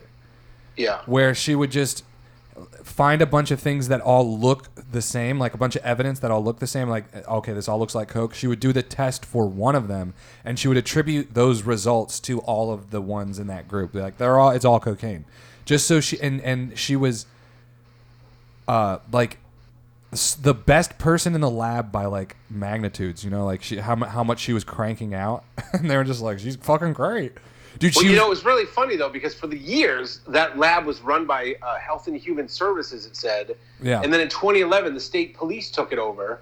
And very quick, that was the year that she got fucked. And the first thing that the cop that was in there said was, hold on, we're looking at the reports, and we're like, everyone's doing like 3 a day. Right. She did like 46 in a day. Yeah, how the fuck is she doing how this the shit? fuck do you idiots not recognize this shit? And then she was busted like almost immediately. And they went to her, they were like, Annie, she's like, yes, I know, I'm fucking things up. I'm sorry, I just got out of hand. Dude, she almost had her tenure. It was 9 years. Yeah. Right and there. So she was there for that long, 9 years, like tens of thousands of tests. Mm-hmm. And I don't think there's anything wrong, like with what she wasn't doing anything on purpose. She wasn't trying. In fact, I think she was a little zealous. They showed some of the emails where she was going back and forth with the cops, where she was like, let's put these scumbags behind bars. I'm psyched. We're going to get this set. Yeah, because she felt like she was on the prosecutor's side, where they're supposed to be pretty neutral, just like a third party. We test it, but like, yeah, they're chemists that you just want them to test the shit, yes or no. Yeah, not be like gung ho, But because she was so productive, those people started leaning on her like, hey, Annie, can you get mine in real quick? This guy's a real fucking bad guy. And she was like, fuck yeah, I'll do it. Don't worry, it'll be positive. Yeah, so that was a huge problem, because then they're like, holy shit. So then the main problem that comes up with that is the cops are like, shit, they knew they might have to potentially vacate some people's sentences, so they went, well, how far back do we want to make it go? And they totally tried to underplay it. Yep. And then they got fucked, because the defense attorneys, it's always for one guy. This guy, Miko Smilakovic. Right. He got busted for fucking 10 cents worth of weed, and he's been in jail for 9 years. And the cheap-ass defense attorney that he had, the free defender, is like all night sleeping behind the fucking place to like get evidence, and he digs it up and finds out she's been totally fucking tens of thousands of cases, and they had to vacate like 20,000 cases when they were done. Yeah. Just for her. Just for Annie Dukin. That's why, and it happened a few months before. This other bitch was caught doing the drugs. And that's why they were trying to downplay it. Like right from the beginning, they were just trying to charge her with like possession of the drug and like tampering, one count of tampering with evidence. Yeah, so that lady also, right from like 2004, she was in the Western Mass lab, and she pretty much every drug crime in Western Mass. Like if you cut the state in half the long way, yes, most of the people are on the eastern side of it. So in the West, they're bringing shit from all four. Like they listed some towns that were like the very far western corners of Mass. All of it was coming to her. Mm-hmm. Anyone that got busted with drugs like west of, I don't know, whatever the fuck city, Springfield, I guess, went to her.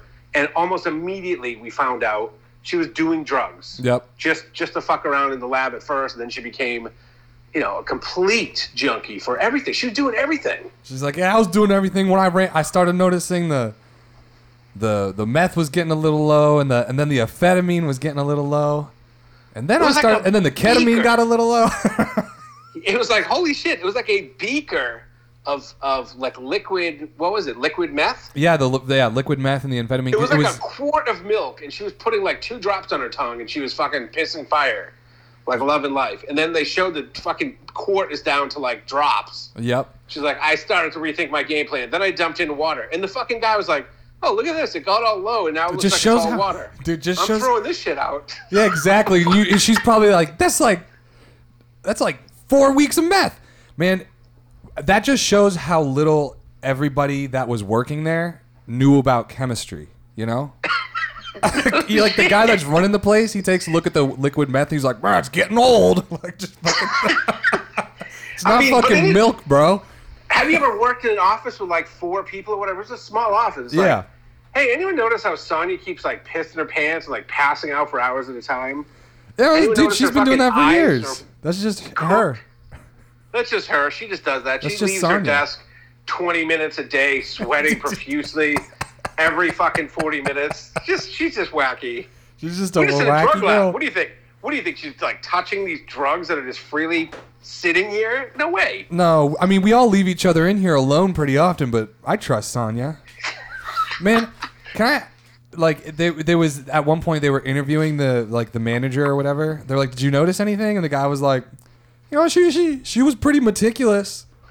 She would leave her desk like when like on odd times for like 10, 15 minutes at a time, like just leave the lab."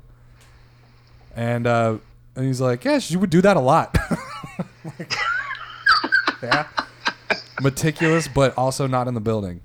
I mean, sometimes when stuff gets so fucked up, it's actually good for you because then, like, the people that are supposed to be watching that are going to bust you are like, fuck, all right, how do we spin this so we don't look like complete negligent fucking idiots?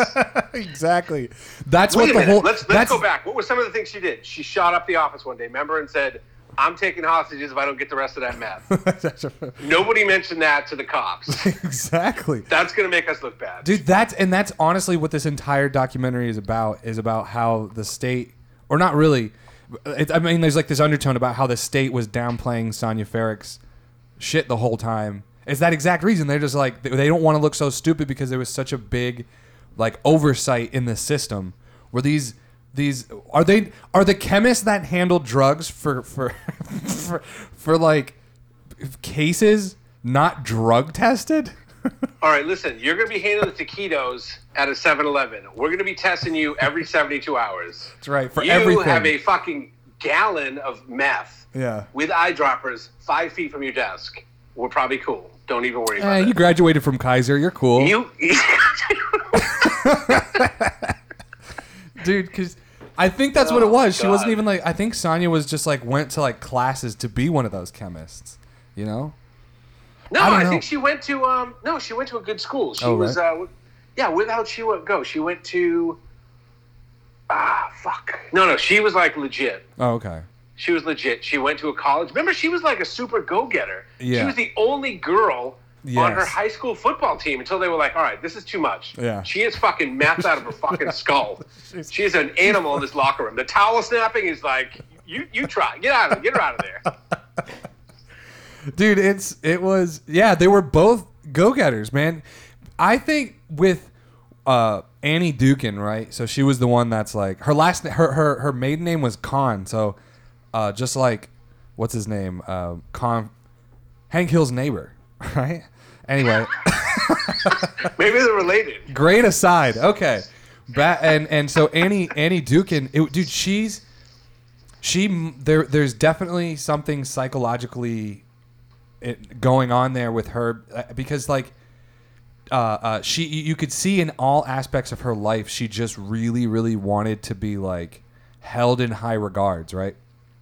And Isn't that kind of a common thing, though? I felt like it is, but it's not. A million people could have had that job and been in the exact role she was and end up get pushed to the point where they're like, nah, we know this is coke. Right. For Christ's sakes, the guy was in a shootout with fucking 9 cops, and then he was fucked up so much they had to, like, tackle him with 7 guys. He comes in and goes, test this. I don't think that's baking powder. Something tells me I could probably skip this test. I'm just fucking saying. Yeah. I mean... I feel like you'd have to be pushed pretty hard to start, like, that's people's like lives and like their entire, And for her, it's like, you know, the other people in there weren't doing that stuff. It wasn't a huge lab, but she was also like None of them sending, starred in a major Netflix production, by the way. I want to throw that out there in her defense. Yeah, and she was also sending out like super manipulative emails to like the prosecutors, like trying to get them to like, I don't even know what, be her boyfriend or something. And she was like married and shit.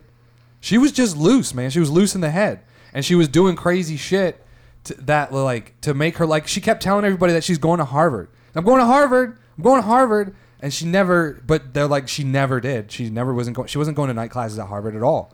She was just saying that shit because she liked how people looked at her. She would like that people would be like, you're fucking cool because you got the Harvard thing, and it pushed her to like. I mean, that's pretty fucked up. It's one thing if you're doing the drugs. Honestly, I feel better about the bitch doing the drugs, because you know you're doing drugs and you're actually testing. You're actually testing all of your shit, you know. Whereas the other lady is just like, dude, some people might just be getting fucked, or something might happen where they were just giving something fake, you know, and that's like Jesus, that's big, man. That's huge. That's a big deal. Yeah, one of my favorite lines in the whole thing was that lady Sonia that was doing the drugs out in the Western Mass lab. They kept interviewing her mom. She was like, I don't know what happened. She was such a good girl. And then she was like, no, they're saying, Sonia, that maybe some of the tests weren't right or whatever. She's like, oh, no, Ma, I fucking tested all that shit personally. I think the one thing we know is all that shit was real. I had a good handle on the fucking I knew potency of all that shit. And she was adamant about that. Like, because it was really cool. Let's talk about just for a second how the interview, not the interview, like the way the show itself was filmed. I really, really liked the documentary and how they did all of like and how they shot it. I liked it. They had some cool like graphic design things, and like the timeline that kept popping up. It made it very easy to follow like what was going on. And were you thinking about like how much time they spent like reenacting Sonia getting all fucked up in her office? Yeah. I was like, wow, they had like a full day shoot of someone just like snorting and dropping stuff and just making the fucking. I was like, that's pretty good. Snorting lines, take 2, snap. Here we go. I mean, she did a lot of drugs in the office. That was like 30 minutes of the thing was like these recreations, dramatic recreations of her smoking a crack pipe in the bathroom. They had it looked like they tried to recreate the actual bathroom of the place. It did. Like that's authenticity. And you saw the it was kind of strange. I don't know how I felt about that, about like the acting it out on stage. Not on stage, but like having that lady do like reenacting it.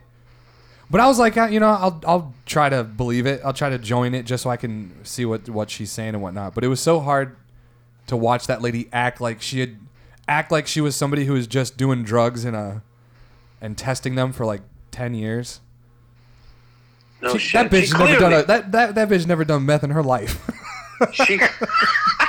She clearly went off the deep end at the end. Some of the stories at the end, she was like, yeah, I ran out of like everything in the office, and I went back through some of the evidence, and I pretty much did all the drugs anyone was arrested for in Western Mass for 9 years.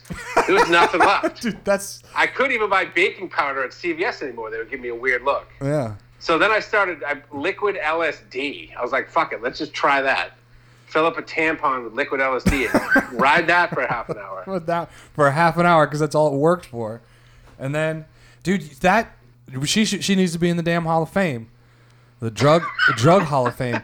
When I was telling my dad about what the show is about, and he told me, he's like, yeah, there was a lab, not a drug lab, there was a holding area, like the evidence holding area for he worked for federal law enforcement, so like for the Border Patrol, and so everything that was like seized coming over the border and anything, it was kept in this evidence in like Yuma, Arizona or some shit.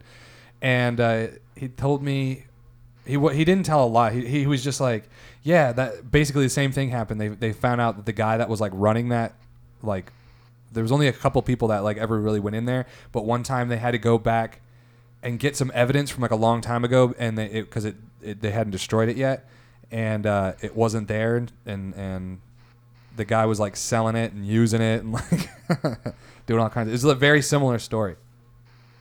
I mean, I think it's probably kind of common.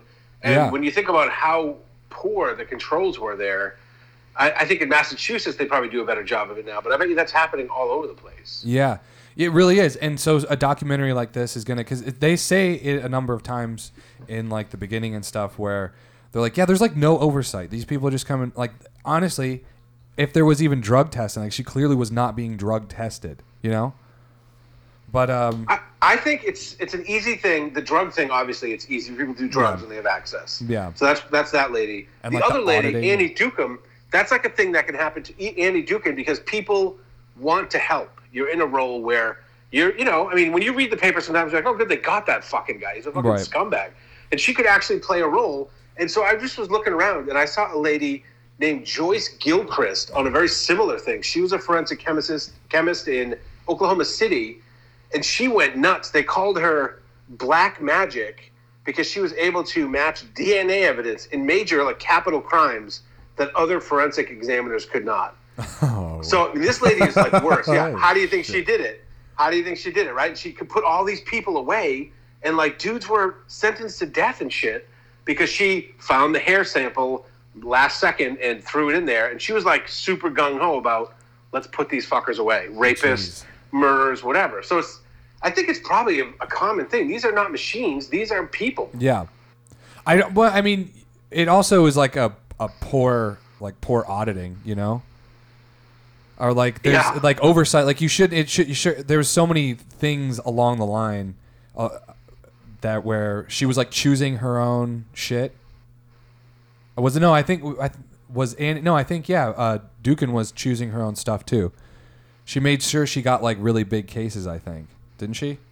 I think she was. Yeah. She definitely was. Like you shouldn't because not because she wanted to do it. That's funny. They're both choosing big cases. Yeah. The lady in Eastern Mass because she wanted to get some credit and like move up the ranks. The other one was like, I need a score. Can you guys bust someone with a half a pound or whatever her thing was? She didn't like the little bust because she was going to do the whole thing and it would be gone. Exactly. She couldn't even. She's like, I couldn't take any because they'd notice it. Don't you think? So my number one thing before we bring our special guest on, which I'm super excited about. Yeah. Don't you think they couldn't? They have all this shit in the lockers. Why couldn't they just go back and retest it? If someone wanted to say, hey, my case should get thrown away. And actually, you know what? This is probably something to talk about with Darren. Can I introduce our special guest on this particular program? Yeah, absolutely. So I'm it's pretty awesome.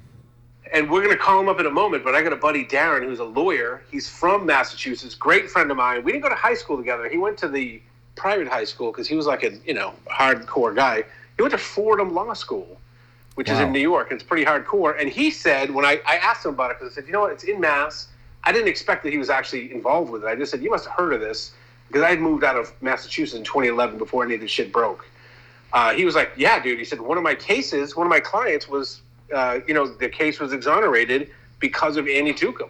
Yeah. So I said, oh man, we gotta have you come on for this NBC because it'd just be kind of neat to have a guy that was actually involved in it, because I actually want to talk about the bigger issues involved here. I know you probably have some stuff to say about it, and we like to joke around, and we'll keep it jokey, but this was a confusing thing for me to watch this, because I didn't know how I felt. I didn't know what I was happy about, which way things were going. You know what I mean? Yeah, for sure. I mean that's like why. That's like what a good documentary does, It's kind of like, what do you kind of decide? How do you feel about this? What's happening? So it's actually really, really cool that we are able to get a little extra out of this one. So yeah, we're going to give him a call.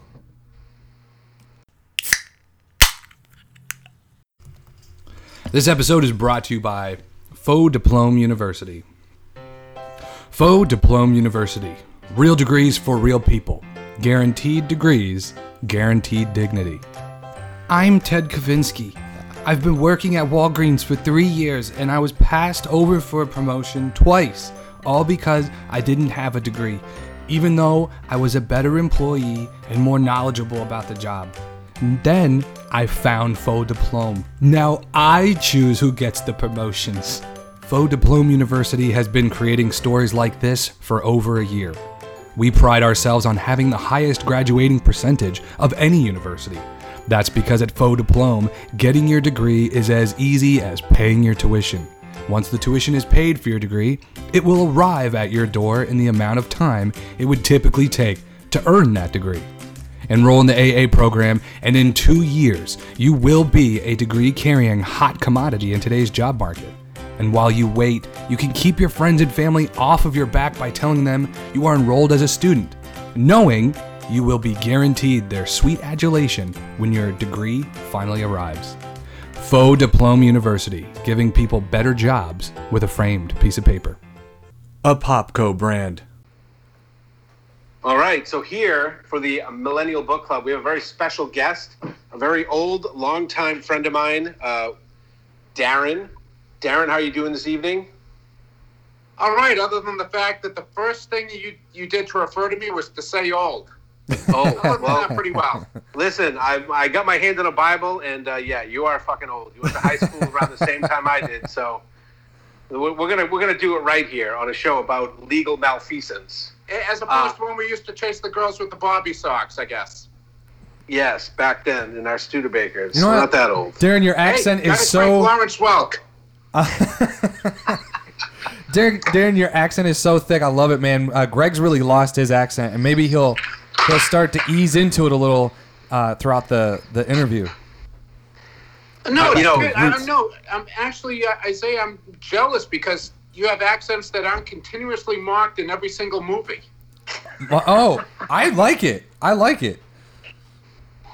You know, wait, without saying exactly what it is, I would like to give you one besides the fact that Darren is a lawyer and he's Right. going to give us some insight on this case. Yes. I'd like to tell you one famous thing about Darren, and that is his house, which is in Massachusetts, was filmed. It was in a very famous scene in a movie called The Fighter. You familiar with the movie The Fighter with The Fighter. Marky Mark? Marky Mark played a boxer. Oh, it's like recent, right?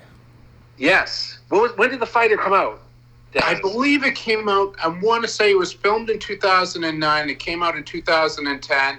And just let the record show that my house was not in the scene where there was a crack house It wasn't the that crack Dick house. Eklund was in. No, that's just kind of cool because it was actually a really cool scene in the movie. But we won't give away his identity or anything further than that. I just want to say his home may or may not have been in a seminal Allegedly. moment of an important, allegedly, in a seminal moment of an important film. So, Darren, tell us about your involvement with this drug scandal. Okay. What happened was a case came to me. It was a family of a gentleman who had been arrested and charged with intention to distribute heroin. Okay. And what happened was he was sentenced to jail and subsequently deported. And the issue was on the certificate where the substance that they claimed he was attempting to distribute was taken to the state crime lab to be examined. And on the certificate, noting that it was heroin, one of the signatures are from Amy Ducan. Right. So where you've seen that, you know about what was going on with that. Yes. How she was going around procedures, not complying with procedures, and even altering results. Yeah. Now, obviously, people who are accused of selling drugs who are immigrants are not the most sympathetic group right now. If you were to have it polled for your program, who has a more who your listeners have a more favorable view of, first responders, hospital workers, or immigrants who are charged with drug possession. You know, I Darren, think I little know- known fact, our key demographic is immigrants who intend to distribute drugs. So, yeah. It's a little real faux pas there, niche but that's okay. group, but they're committed. So in other words, if my house was in Narcos, you would have had me on sooner. Exactly. Narcos. Narcos. I love it. Narcos, yeah. I love Yes, I watch it while I'm eating my chowder. it. So he's leaning into it now. That's so the case had to get thrown out. Except what happened was I had to file a motion to dismiss. Right. Which I did. Went through the reports, the statements that were made. And I will say this, where people have the view of the court scenes that they see on TV with people arguing back and forth. This matter was in Suffolk County, which is Boston. Uh-huh. And the Suffolk County District Attorney's Office could not have been better in terms of cooperation and working with them to get the charges dismissed against my client. The charges, also, in addition to that, a warrant that was outstanding for his arrest. We're not going to his probation appointment. which he could not make due to the fact he had been deported. They really got him on that one, huh? Exactly. That's why one can make the argument that the border crossings may just be people trying to get to their probation appointments and jury duty. I don't know. Damn, They have a special parking lot where they leave the deported people's cars, and they put a new ticket every day. That's right. For just this occurrence. Oh, you can come back. Yeah, You got some exactly. tickets. Well, if it's a parking ticket, they're not getting out of it no matter where they go. That's right. It'll follow you to the grave, sir. Exactly. Then they stay. So when you were telling me about it, it was interesting to me because the way they made it sound in the show, the people like once the district attorneys were like, all right, we have to exonerate these cases, they just said let everyone go. But you said, as you just said, that's not the way it went. The guy had to get his lawyer to file a motion and then reach out to the court and go through all this and then actually go to a court in front of the judge, and they do all that song and dance, and then they go, Your Honor, here's the motion. My client's stuff was, doctored by Annie, whatever. And they went, okay, you're good. He's out. So they had to do that 35,000 times, basically.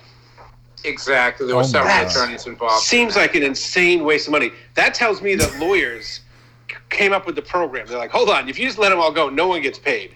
How about we stretch it out to about 11 billable hours? You know what we're going to do? 35,000? We're going to call it the Dukin. We're going to take Dukin's method, and we're just going to look at all the cases and say they're good or they're not good. Yeah, no, they said, That's- we're going to stretch this out. He goes, this is what we're going to do with this big law firm, all right? We're going to get a huge bag of meth because we're going to be up all night billing the shit out of this. And we're going to let everyone go 11 hours at a time. We're going to make millions of dollars. That's probably how it really went. No, I mean, No. isn't it awful? About the comments when I said that lawyers are regulated, that got the biggest laugh out of the both of you. Yeah, nobody likes lawyers. Even lawyers don't like lawyers. They just don't recognize it. They think So- it's the other guys. I'm interested to know, like, what happens. So 35,000 cases are all just they're whatever. Then what happens? Exactly. Are they're just like that forever, or are they allowed to, like, that's it? The whole case is just done. Well, the records weren't sealed, and so people have gotten out of jail now. There was an issue a couple of years ago where there was a road rage incident. Somebody shot someone. The person died, and turns out the person who was alleged to have done the shooting was one of the people released. Right. However, on the date of the shooting, even if that person had served their full sentence, they would have been out of jail by that point in time. So no harm, no foul, right? Well, in a manner of speaking, what are you obviously saying? we have to say thoughts and prayers with the families course. of the person who was lost. Of course. prayers. Of course. Yeah, I mean, that it's. And are there any other things of this magnitude that you know of that have happened like anywhere else? I know Greg did a little bit of looking into it. What? I did mean, you see there was anything? one matter. I haven't handled any of these, but I know the calibration machines for the breathalyzers in Massachusetts. I had read a couple of things that they said that they may have given out false readings of over the legal limit. And that's why for a while they were suspending breathalyzers. But I mean, again, I'm just going on what I've seen in the papers. So wait, so you're saying they were too tight, meaning people that weren't drunk were getting accused of being drunk? Exactly. We took the breathalyzer, and the breathalyzer may have went over the magic number of 0.08. Because I know that the Kennedys buy cars specifically installed with those magic breathalyzers where nobody's blowing illegal. I don't give a shit how wet the car is. You're fine, sir. Keep going. Yeah, no, the irony is actually, I mean, those would be good if they worked just with alcohol. But I spoke with someone that worked for one of the companies that does those for the cars for people who've had a couple of OUIs. And they said that soda could set it off. What? Really? That's Exactly. That's soda with a kick. Yeah, exactly. That's a good excuse. Hey, boss, I hate to tell you, but I'm not going to make it into work today. A couple of sodas, and this thing's on the fucking fritz. That's So, right. but- you know, a couple of Diet Cokes do me. This goddamn Pepsi One. I don't know what to But tell then you. also, too, I mean, if a couple of people who don't drink could probably make a good living going down by the bars and everything and just for a couple dollars blowing into the cars Oh, yeah. to get them to start. I mean, if that's, I mean, then you can blowing make a some lot of money money would- blowing a lot of things. I mean, that's probably the thing I would choose. Hey, that's an honest day's we're work. going into a different. It's an honest day's element work. here. I hang out by people's cars and I I go down- the breathalyzers so they can safely drive drunk. All right, let's not cast people in glass houses and whatnot. Okay, it's different. I am not advising this. I have to say that. Sounds like a pretty good racket. I'm kicking back with you on a Saturday night, but Monday morning I do have to earn a living. Exactly. Wait, So so make a living. So this was a huge deal. When I was watching this, I was like, holy shit, this is a lot of people arrested for a bunch of shit that I don't think is, I don't know, necessarily arrestable. I get it. It's one thing if you're like an actual criminal, like a violent criminal shooting people and doing the shit for drugs, but I just have a hard time with a guy getting thrown up in jail for doing his own drugs, you know? I mean, if you're driving while you're under the influence, that's different. You're endangering people. But if you're like in your house doing your own thing, I don't really give that much of a shit about it. So I wanted to ask you, Darren, as a guy who had someone whose case was exonerated, what do you think about these 35,000 people all being released because of this bullshit technicality? I mean, come on. We know that 99% of these people actually did what they did, and Annie was doing her thing with her paperwork. She was doing the but had Lord's she work. Well, had she conducted the paperwork, though, 99% of these freaking people Right. had coke or crack or heroin or whatever. So what are your thoughts about the outcome of this? Are you happy with it? Is there something you would have rather seen done? Like, what do you think about the outcome of this? It's what needed to happen when, all seriousness, due process. People are entitled to due process. And with what you had was, think about it this way. Unfortunately, this will be painful for many, but let's go back to high school. Oh. Chemistry class, Right. chemistry labs. We had to do the work.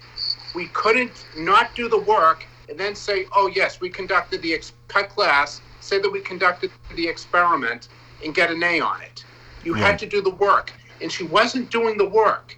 Now, so conceivably, they could grab someone coming out of the supermarket with oregano, bring it to Annie. She could say it looked like marijuana, check off on that, and somebody could be looking at a drug conviction. Yeah, And I think, you know as you what? referenced earlier, these sentences can be rather draconian and ruin people's lives. And also, too, yes, a lot of the people have pled guilty because they have to, because of what the alternative is, what the penalties entail. And if they have someone who's coming in under the guide of science, that they use the scientific method to establish a conclusion where it's a lie, that's a problem. Yeah. I mean, that is. No, you're absolutely right. I remember listening to an episode of. This guy's a great lawyer. He's a great lawyer. This There was guy an just episode of- convinced you, Greg. This guy just changed your mind. Well, no, listen, there's an argument there because there's probably a couple of people, you know, and there's a part of me that's like, shit, how shitty would it be if you got busted because, you know, someone that didn't like you, you know, made the cops go after you and you didn't have anything, but they planted shit and now you're in jail. I mean, that's like, you know, third world country shit that you like to think that you're free from here. And I did see a thing, there's a podcast series that you might like, Darren, actually. It was called Serial. Third season, they went into the Cleveland Justice Centers, and they came away with the reporting that the only thing in the criminal justice system that hasn't increased like 100-fold in the last 30 or 40 years is the friggin' DAs and the assistant DAs. And so their caseloads are so ridiculous that everything is driven to a plea bargain. And like you just said, getting busted in a certain part of town is an automatic misdemeanor because you're not going to go to court because they're going to threaten to throw the book at you unless you plea to like a year. And you're like, I didn't do anything. And they're like, you go to court, we're going to fucking shoot for 9 years. And you're like, what the fuck? And your defense attorney goes, dude, I'm on meth. I like your odds going with a year. I don't get out for another 6 months myself. So I think you should take the deal.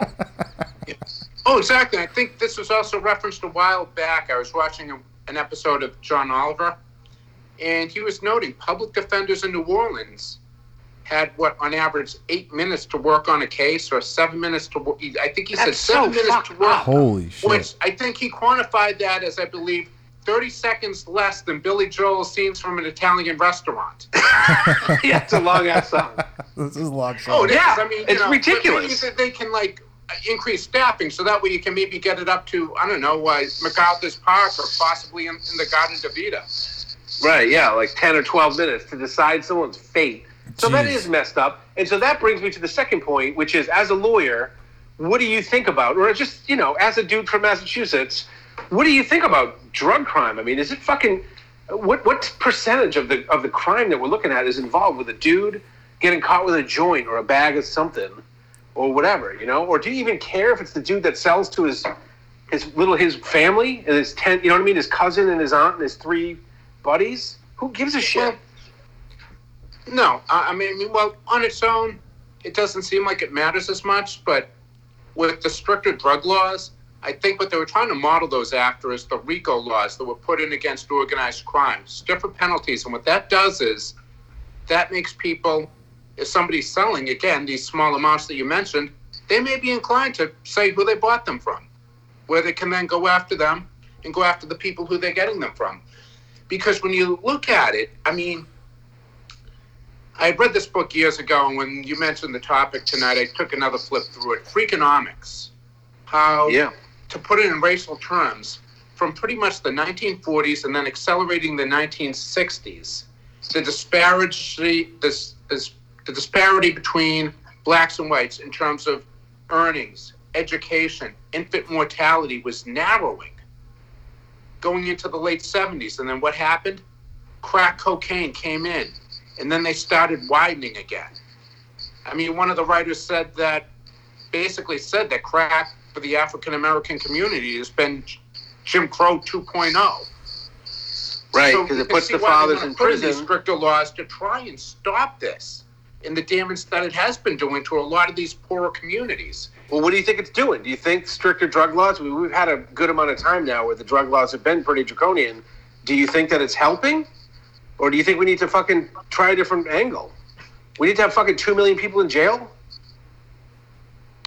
And no, and with what you said, I mean, the other argument you can make is because of these laws, there's many homes in these poor communities where there's not a father in due to jail time, and then even after, when they do get out, having a criminal record isn't something that endears people to an employer. Yeah, it's very tough. Your life is fucking changed.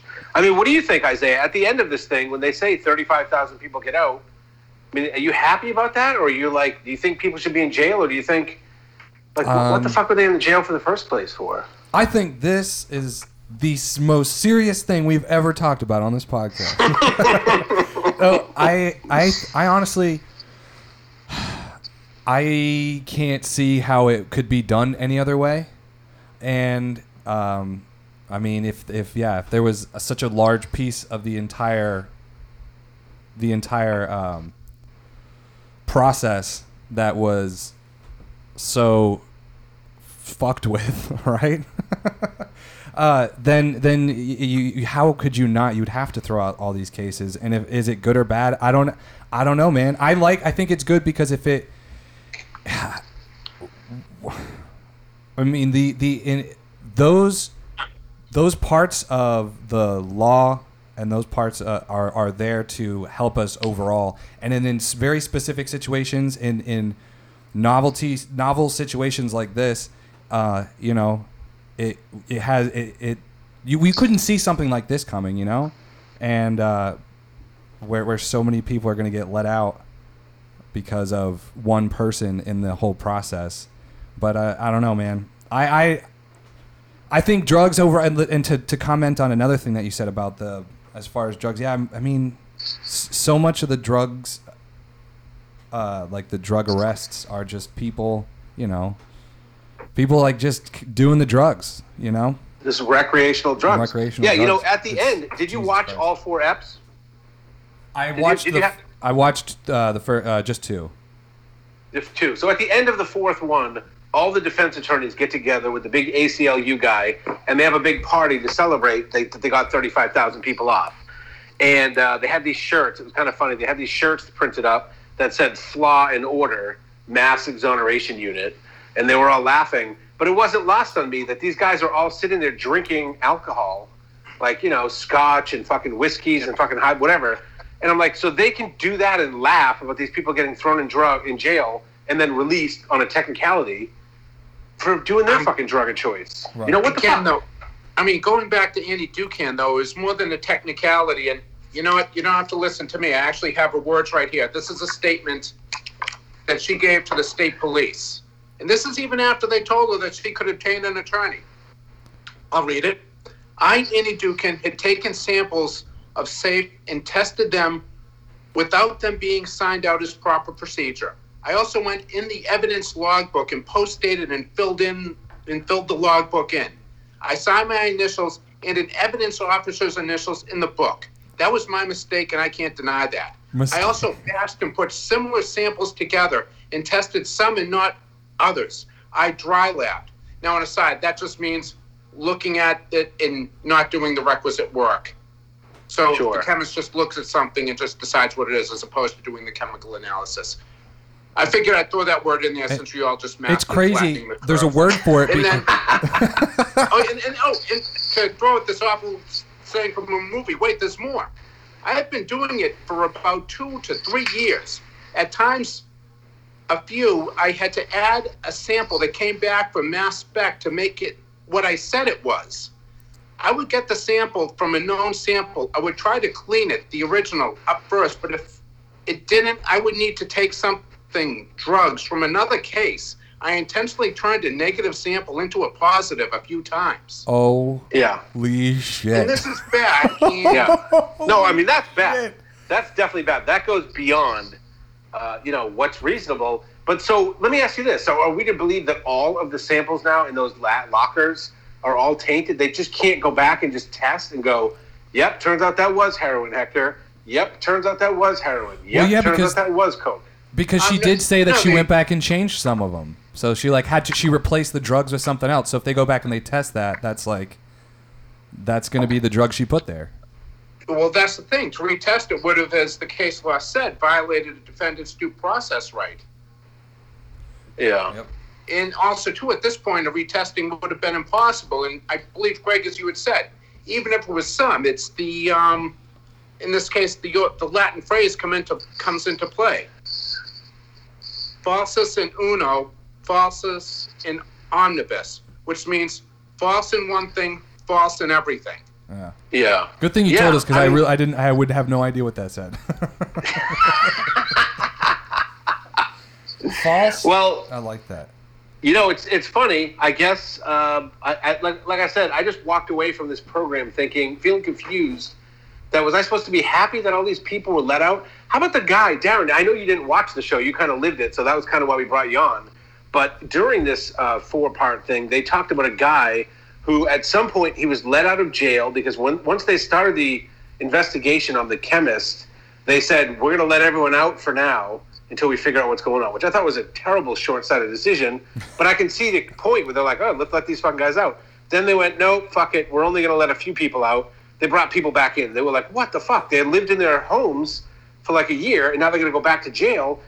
And then that one guy, they showed one guy that was back and forth, and this defense attorney was like, fuck, man, I finally dug up the information to say this lady was definitely doing drugs. This was one of the Western Mass ones where the lady was actually doing the drugs. And she was arguing, I knew these drugs were all good. Believe me, I tasted every goddamn one of them. It was all legit. I would have told you. I would have tried to get some drugs for them. You didn't get his drugs. Go get the drugs. You missed them. It was really funny how adamant she was at how correct. She stated it multiple. No, it's correct. Those are drugs. You got me on video. I was pretty fucked up there. Look at my eyes. You telling me that's not drugs? Look at me drive out of the parking lot. You telling me that wasn't legit drugs? No. So the guy got out of jail twice. The second time he got out of jail, he had a hard time readjusting to life. And then he said to the attorney, like, am I out? Or is this something that might happen again? I might have to go back. And the defense attorney, not wanting to say that it's for sure, he said, man, for right now, it looks good. He said, I don't know what to tell you, man. And the guy had such a hard time with it.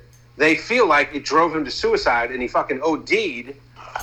And he killed himself. And the defense attorney was all broken up about it. He was like, fuck, man. Like, if the guy never got let out of jail, he probably doesn't kill himself. So he's living in jail, but at least he's alive. Now I feel like because we fucked him around a couple times, he just couldn't deal with it. Am I a criminal? Am I in jail? Am I not? Life outside is difficult for me, and I can't readjust because I might have to go back.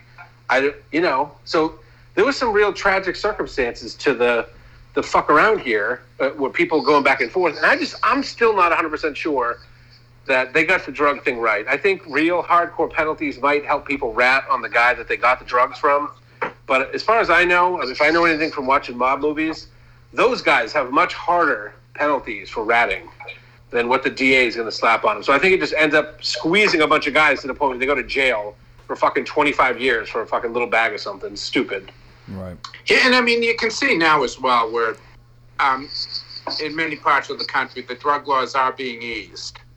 I mean, up here, Gronk's actually pitching CBD oils. He's pitching it. It's good Yeah, for your I joints, mean, good when for he your wasn't back. winning the WWE, sorry. He's pitching it when he wasn't winning the WWE title. One of those kind of guys. Yeah. Actually, a quick question. An aside, Maria's heading down that way. Is he still WWE champion where he's playing for your team? Who are we talking about? Gronk? Oh, I don't know. Did he actually get into wrestling? I don't know if he did get into wrestling. I think he did. I saw it on the news. It was I thought he was like a guy, like a promoter guy. I didn't know. Was he actually wrestling? I think he was. No shit. You know what? The schedules just came out, by the way, on a totally unrelated note. And the Saints are hosting the Bucs week 1, baby. Oh, wow. That should be a good game. We get the Tom Brady, Rob Gronkowski pony show week 1. I can't wait. That's going to be fun. So, all right, guys, this is running into now the whole segment will be 50 minutes. We've been talking for just over 30. I'm sorry, but thank you so much, Darren, for doing this. This was like a really, really great insight, especially because you're so well spoken and you plainly very good at your job. Like it's thank you, man. Thank you. Seriously. He's a lawyer. Just to end on a serious note, I found this out. And that's what we like to do here. One of the things that I had submitted from a case back in 1956, Justice Earl Warren.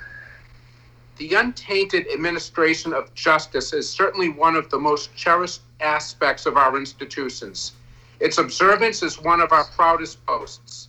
Therefore, fastidious regard for the honor of the administration of justice requires the court to make certain that the doing of justice be made so manifest that only irrational or perverse claims of its disregard can be asserted. My flag is at full mast all of a sudden. Thank you so much. And thank you so much for having me. Hey, you are our official legal correspondent for Road Soda, and I love you, man. Thank you so much for coming on. I appreciate it. I love the both of you in a non-sexual way. All right. Thank you. So that, dude, Greg, first of all, nice work on that, because that all worked out. Because I said way early on, I had no idea this was all took place in Massachusetts, and then of course it hit close to home for you, but then even more close to home where you pulled in your friend Darren, who was amazing, by the way. Like, yeah, no, he was great. That worked out nice. I didn't know he was going to be directly involved. I thought I was going to get his lawyerly take on it. Are you paying attention to this, Netflix? We are fucking upping the game on the NBC. When are you going to reach out? Hey, man, yeah, they already, Pricks. We're doing the Lord's work out here. and you know what? Yeah, man, he was so well spoken and great, and man, there was anyway. We have to any other time we can do something like that, and I think we got to have that guy on the show just about something else. Like anytime we need some lawyer shit, let's call him up. We should, dude. I said that to him. I said, let's see how this went, how it goes, and like we'll sleep on it. I said, we got to find a way to have like the official legal correspondent. He could be like our Stephen Colbert. Yeah. Because he's such a straight man that like anything you say seems so funny because he's like reading legal documents and shit, you know? And he is funny too. He actually is funny because when he comes up with shit, some of his references, like he assumes that you also grew up with him like I did. Yeah. So he will drop these fucking... He was supposed to, I'm just sitting there. I was like, Some of the polls, I was like, holy shit, dude. Yeah, he's great. Man. Well, this guy, he was really awesome, and I would love to have him on the show. Like, anytime we have any kind of legal question, let's call up Darren, see what he has to say. And so thank you to Darren, and thank everybody. So, yeah, and next week's Millennial Book Club. Also, how about you guys can send us your thoughts on this thing? Like, how do you feel about all the 35,000 people just getting let out because of what happened? And what are your thoughts? You can send that to roadsodamail@gmail.com, or you can call and leave a message to 706-200-1213. Alrighty, and next week's Millennial Book Club is 100 humans. And 100 people from diverse backgrounds participate in experiments exploring age, sex, happiness, and other aspects of being human. I think this is just going to be one of those.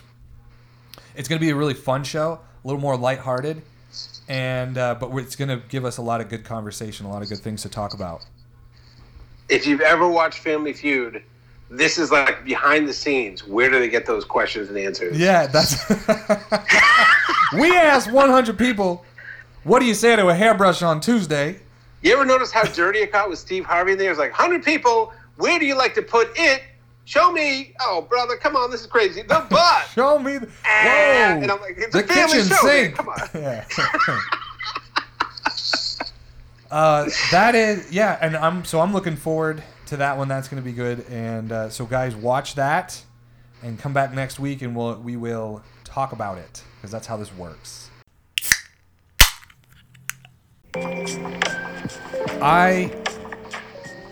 I had a lot of fun, and you know what? At the end of the day, that's what it's all about. We're out here having fun. It was a good episode. Greg, what did you learn? What did you learn, sir?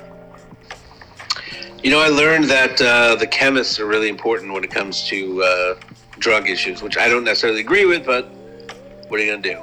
Yeah, they are really important, and I learned they're very important and very ignored. There's like no oversight. Zero Minimal. oversight. And I also learned that everybody hates Carol Baskin. Everybody. We knew that. But Yeah, all did right. That was bolstered. Yeah. I saw a clip from Jimmy Fallon posted a video. You might have saw this. And it was him as Nicolas Cage as Joe Exotic. That was his thing. Because he said that Nicolas Cage was cast as Joe Exotic. I don't know if that was... There is going to be a movie. There is going to be a movie. I don't know if that was he was just making all that up, but he didn't say, oh yeah, he actually wasn't cast for the movie. I'm just doing this to do the bit because I think it'd be funny to be Nicolas Cage as... It's like doing Norm Macdonald as... fucking what's his name? Burt Reynolds. Burt Reynolds, yeah. It's like one of those things. So yeah, Nicolas Cage is what's his name, and but dude, then I started thinking about Nicolas Cage. I was like, yeah, he could look the most like him. He really could. He could, man, especially from the Raising Arizona days. He kind of was Joe Exotic in Raising Arizona. You know what else I learned is if you are going to take money out of a paraplegic's mouth with your ass cheeks, you really want to have sensible footwear on. I think that's a small point, and it may not come up. Now, but something to consider. Yeah, and I want to just let everybody know that... oh, fuck. Greg something happened off camera with me and Isaiah, and I was talking about the off-mic stuff. No, that wasn't off-mic. That was next week's content. So we're a week ahead with the Craigslist stuff, and we gotta cut that out. We can't have that in now. Fuck. No, it's staying, man. That's just that. You know what we call that in the biz, Greg? Call that a teaser. If you want to stick around for Ash Cheeks and Paraplegics, that'll probably be the name of next week's episode. And thank you guys for listening. You can write into the show, roadsodamail@gmail.com. Let us know what you think and all that stuff. And whatever you want to say, call in 706-200-1213. And that's it. Greg, as you always tell them. One last thing before that I want to say, there was someone... that had written in earlier to ask us if there was a 38-inch retail dildo available, and I did the research, and I can tell you, 36 inches is the biggest you're going to get biggest retail. One they can ever make. They almost did a 38, but there's actually, there's actual legal, there's laws on it. You're not allowed to have one bigger than 36 inches. I saw the plans for the 38. The military was going to do it, and it got fucking nixed. Elon Musk fucked the whole thing up, so we're stuck with the fucking 36. You and I both want the 38. We're burning for the 38. Right now, Hurting. We're living in a 36 world. I know a so- guy that'll make you 38. I can't tell you on air though. Not in the U.S. I'll fucking tell you that. And I'll tell you, and he's not American. retail. Not American, not retail. I think that's also another little teaser for a segment we might do. Anyway, guys, now Greg, what do you really tell him? You got to get your sleep. Go to bed tonight. Get yourself a nice night's sleep. You'll thank yourself in the morning. You'll thank yourself. Get up in the morning. Rested, folks. Go to bed early. Thank you so much.